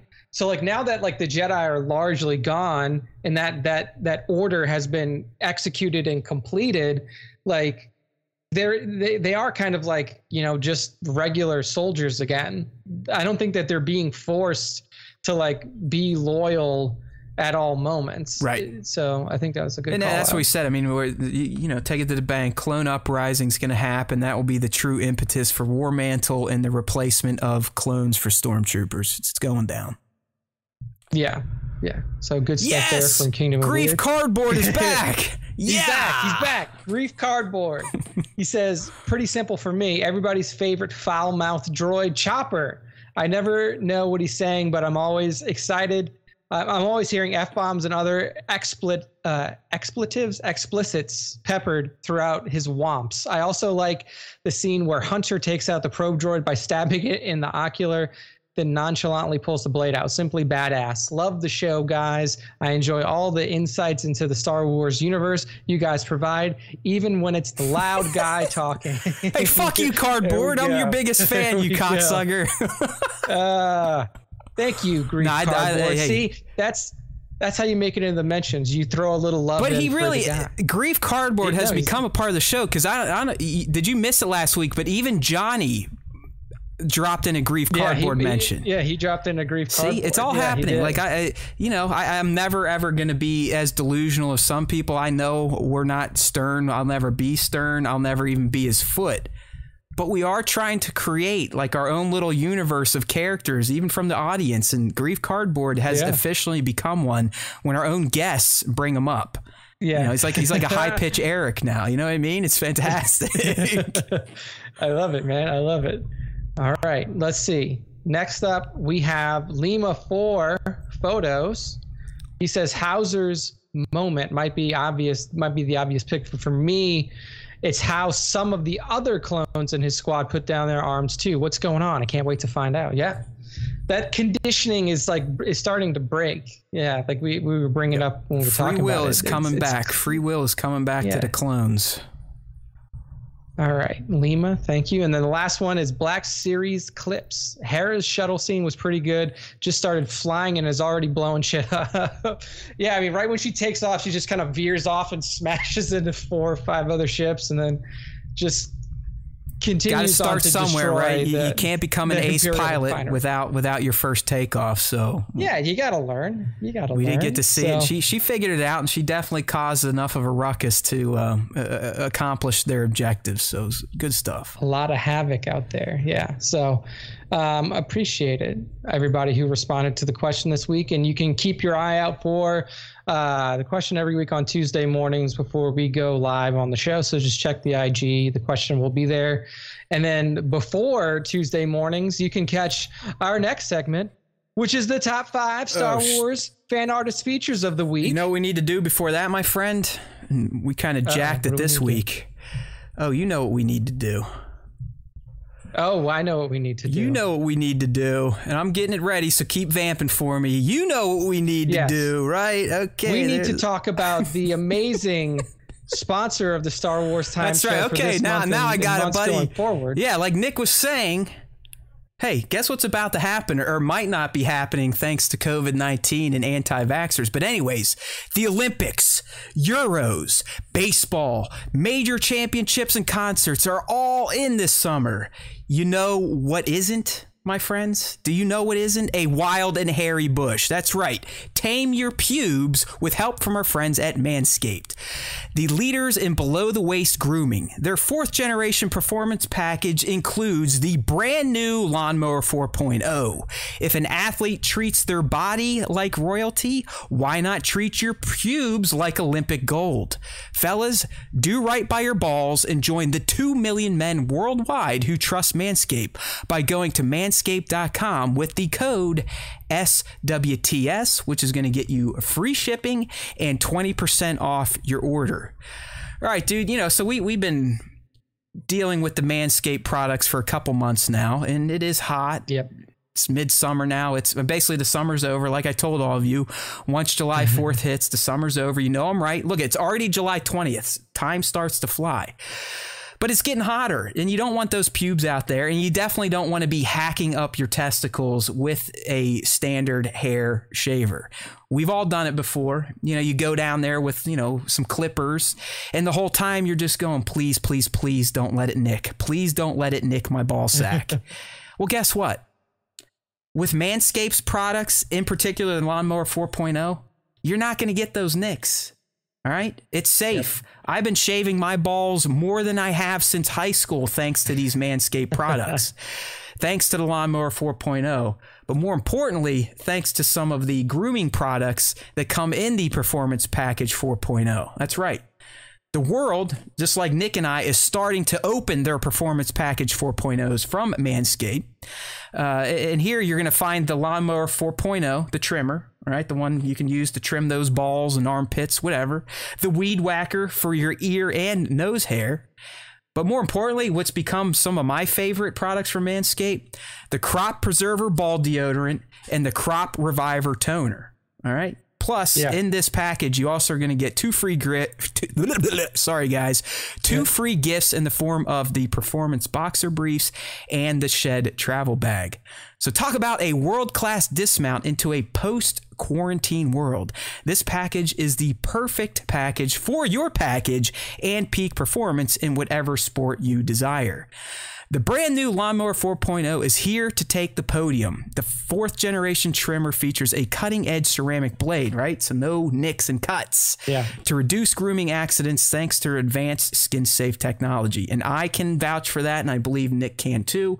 I have yet to nick myself, and that is going with no attachment. So this Lawnmower 4.0 has 7,000 RPMs in its motor, a new multi-function on-off switch that has a travel lock that's very nice for those of you that travel. Plus, it has a 4000K LED just in case you need to see in those dark crevices down there. Did we mention that this trimmer is waterproof too? It sure is. Michael Phelps is drooling just thinking about the possibilities. This package also comes with the Weed Whacker to chop your worst weeds up top in both your nose and ear. This tool is a lock to take home the gold in the biathlon. The Weed Whacker is also waterproof, just like the Lawnmower 4.0, but it has a 9,000 RPM motor and a 360-degree rotary dual blade system. So no tugging on those nose hairs or ear hairs. And if you're someone like me that can braid the things coming out of your nostrils, the Weed Whacker is an excellent tool. So after you're trimming your pubes, make sure to show them some sportsmanship with Manscaped's liquid formulations. And this is no joke. The Crop Preserver Ball Deodorant and Crop Reviver Ball Toner are the key to feeling victorious this year. I have never felt more manly than I do now, knowing that I have my ball deodorant on from Manscaped. I love it. If I feel like I'm losing that manliness feeling, I go get the Reviver and give it a few spritz and we're good to go. All right. So in addition to all this stuff in the Performance Package 4.0, don't forget you get a great pair of boxers and the Shed travel bag. So don't forget, my friends, get 20% off plus free shipping with the code SWTS at manscaped.com. That's 20% off plus free shipping with the code SWTS at manscaped.com. Achieve pubic glory this year with Manscaped. Oh, yeah. All right. So no joke, though. I mean, I am 100% going to be a longtime user of the shower gel, the ball deodorant, and the foot spray. I love it. Just makes me feel pretty inside and outside. Yeah, I love it. All right. It's good stuff. Let's get back to that top 5 Star Wars features of the week.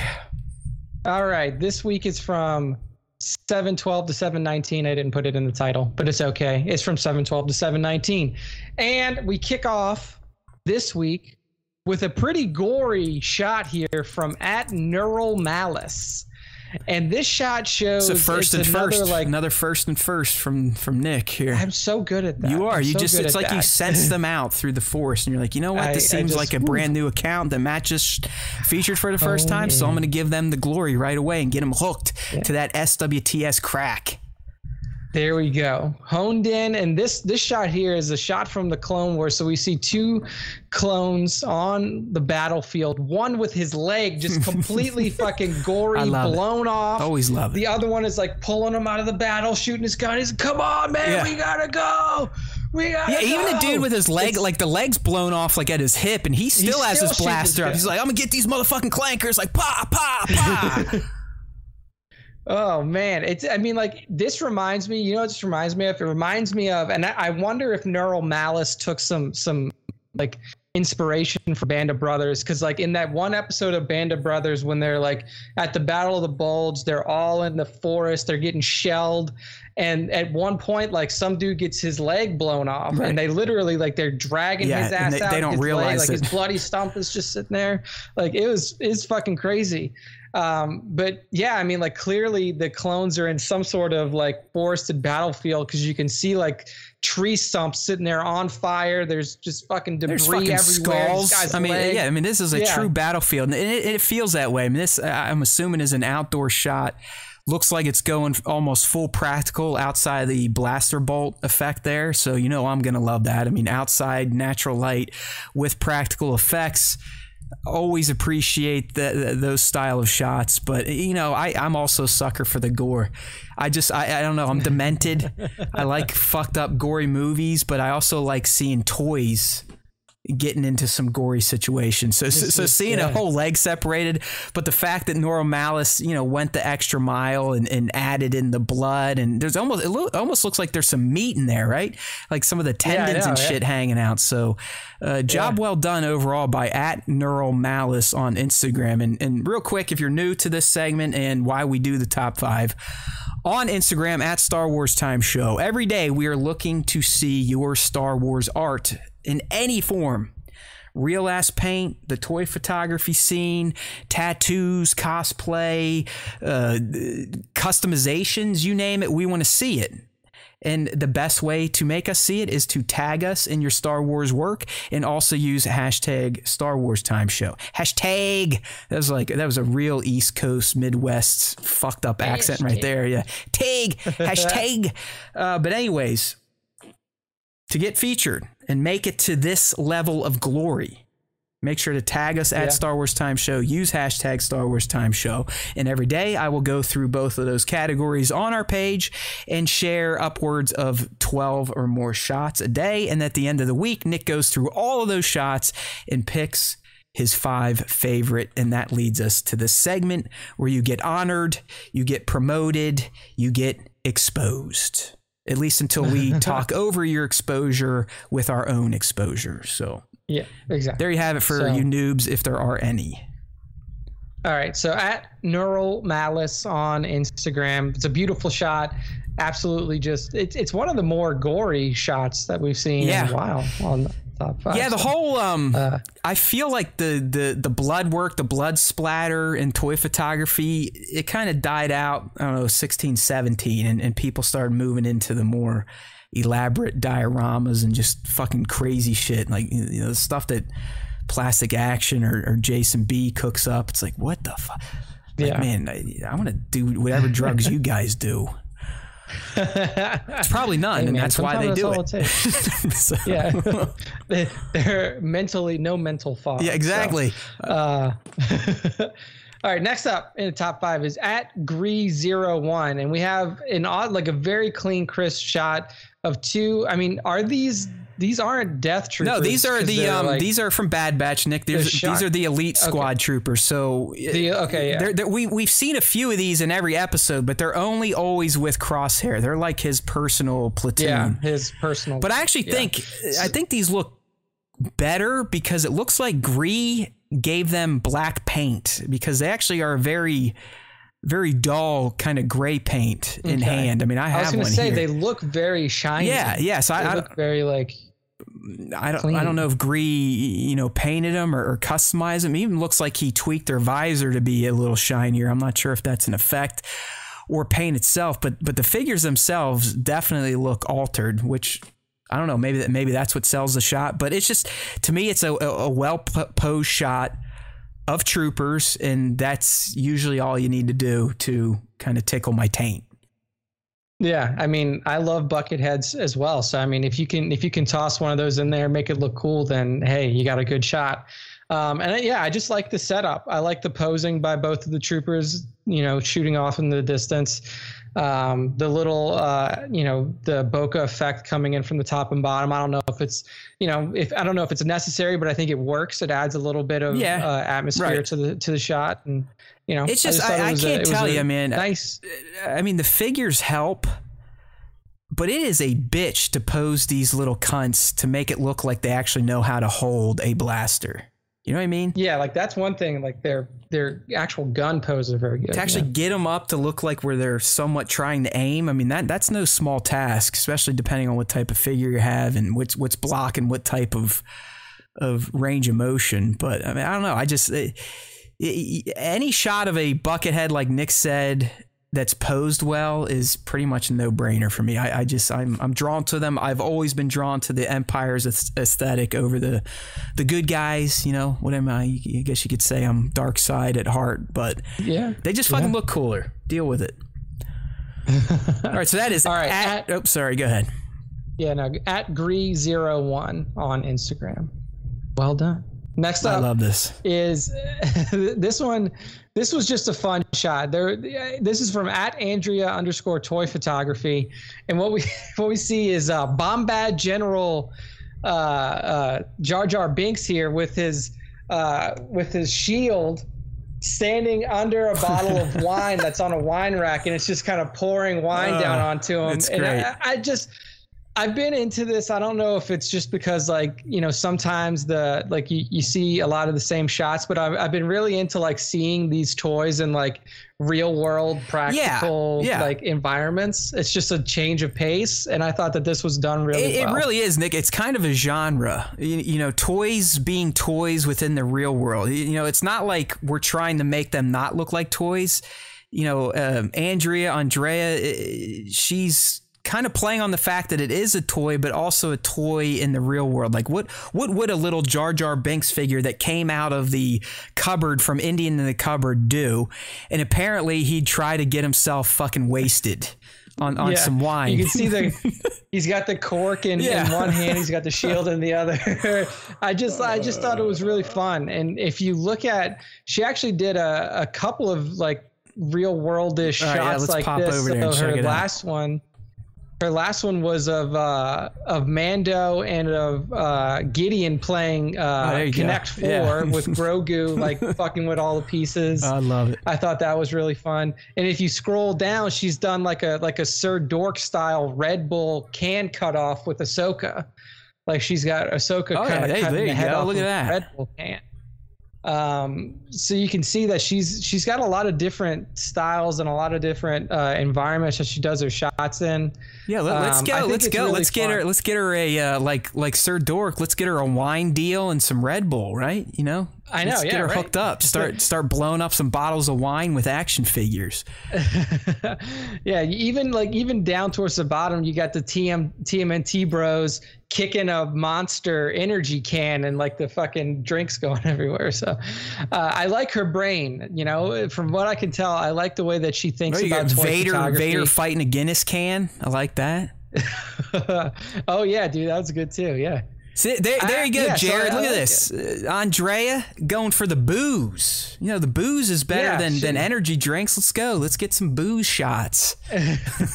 I wonder if she is a follower of the Dork, because it looks like, you know, obviously Jared does this kind of stuff with Mountain Dew cans, and it looks like Andrea might have taken some inspiration from those types of images. It's just cool. I mean, it's all practical effects too, so I always applaud that, just because, you know, I know it's something I can do. So it's like, oh, I might be able to try this, even though I would never come up with an idea like this. I'm stupid, and that's okay. I like being stupid at this hobby.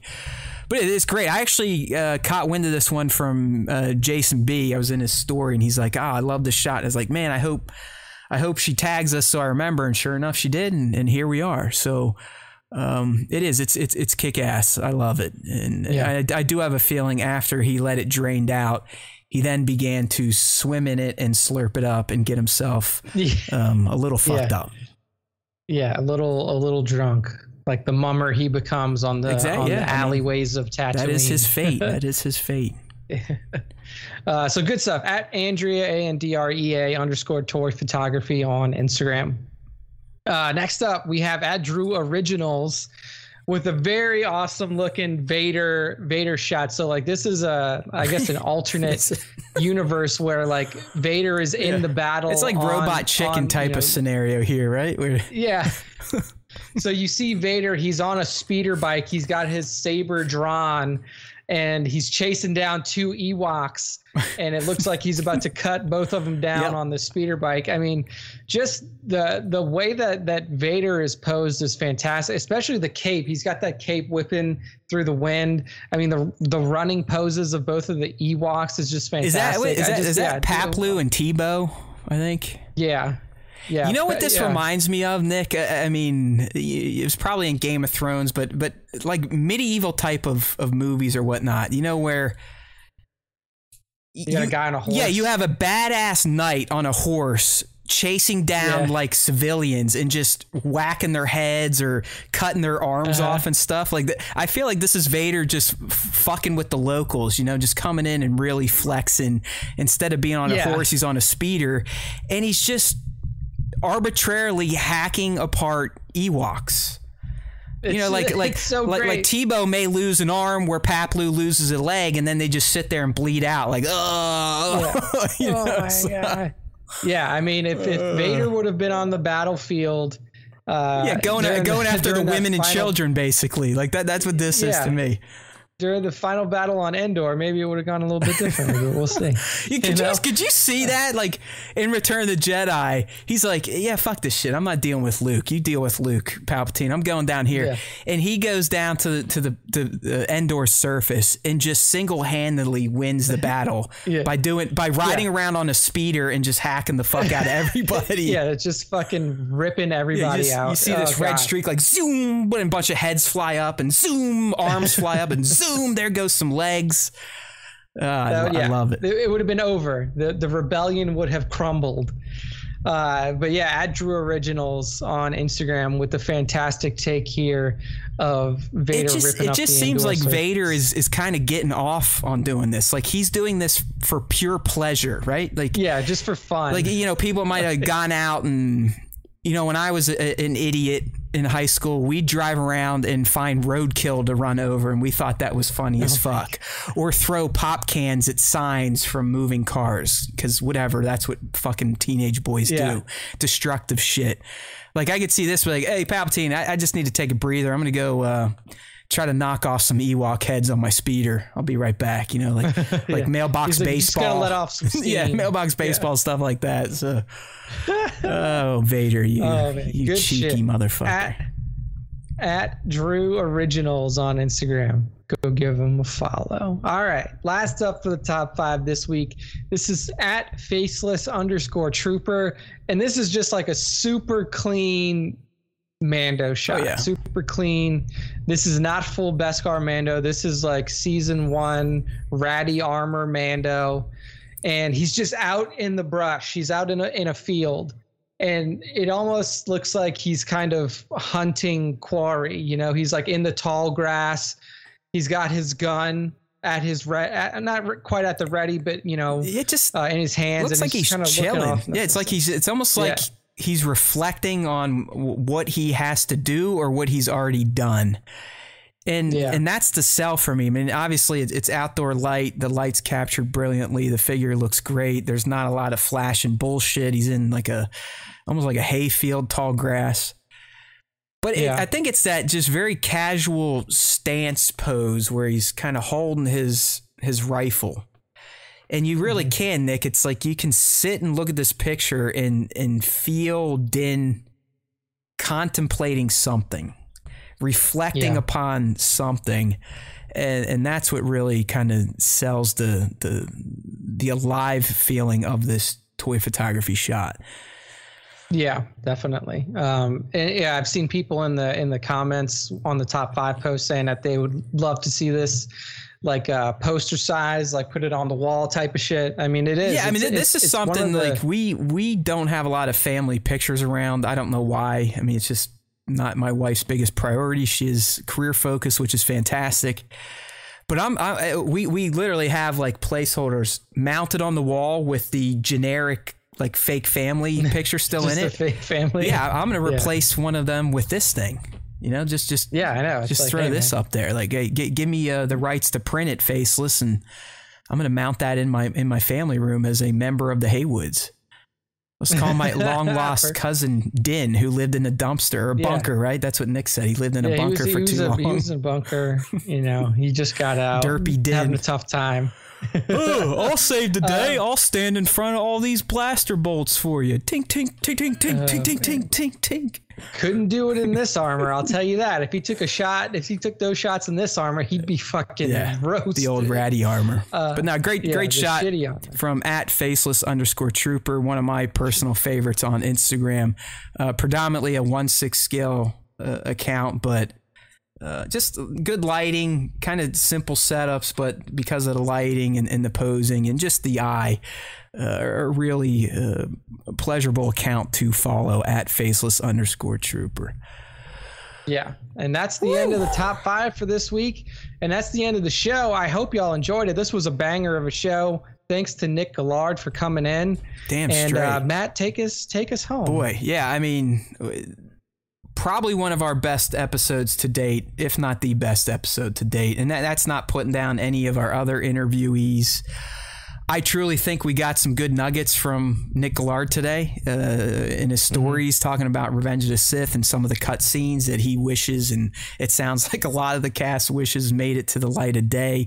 Some great revelations about the final duel between Kenobi and Skywalker and Padme. Some awesome insights into how Yoda came to be a fighter in Attack of the Clones. So, hey, you know, you never know what's going to happen on the Star Wars Time Show, but I can tell you one thing, and that is to always make sure you're checking out StarWarsTime.net. That is our home base. That's where you're going to see the content. That's where you can get the audio-only versions of the show. Obviously, you can subscribe to YouTube to do the live streams, which we do pretty much every Tuesday in between 2 and 3 p. East. So get subbed, but that's another reason to head to StarWarsTime.net, because if you don't feel like looking for all of our links, they're there for you. We've got a very handy dandy subscribe to podcast section up there in the top, or the hamburger menu if you're on a mobile device. And if you keep scrolling down on any device, you should find our Star Wars Time on YouTube call to action, which has a handy dandy subscribe button that will auto subscribe you to the show. Yes, everyone, we gave Spencer his credit. All right. We'll make him a statue for the show at some point in time. So thank you to Spa for getting Gallard, but thank you to us for making it a great interview. Right. We can never give. I already gave Nick too much credit on this show, so we need to shift the credit back to myself. All right, let's go. You guys know how this works. No one else is allowed to get any credit or do anything good on the Star Wars Time show but myself. So anyways, Star Wars, and I'm just fucking around for you sensitive types. Get over it. Again, StarWarsTime.net. That's really the best place to go to find any and all things you need to know about the Star Wars Time show. How about that? I'm gonna go blow something. I just, had a little ditty going on right there, but I didn't want to keep doing the rhymes with the blows and the nose, and where that was about the head. All right, so StarWarsTime.net. Let's do it. There's always time for Star Wars Time. Let people know. I mean, look, today you tuned in. You might not even know Mr. Gallard was going to be on here, and look at the treasures he gave us. So that's how you sell this little show. You just never know. It truly is a shit show that you're never going to know what's going to happen from week to week, outside of getting some deep takes, good or bad, on all things you need to know about that galaxy from far, far away. There's always time for Star Wars Time, people. Tell them. Shout it from the top of the hills. There's always time for Star Wars Time. That's my falsetto. I don't usually break that out too often. All right, I'm not warmed up, so I'm going to stop right there and just leave you with this. If you listen to the Star Wars Time show, the Force will be with you. Always.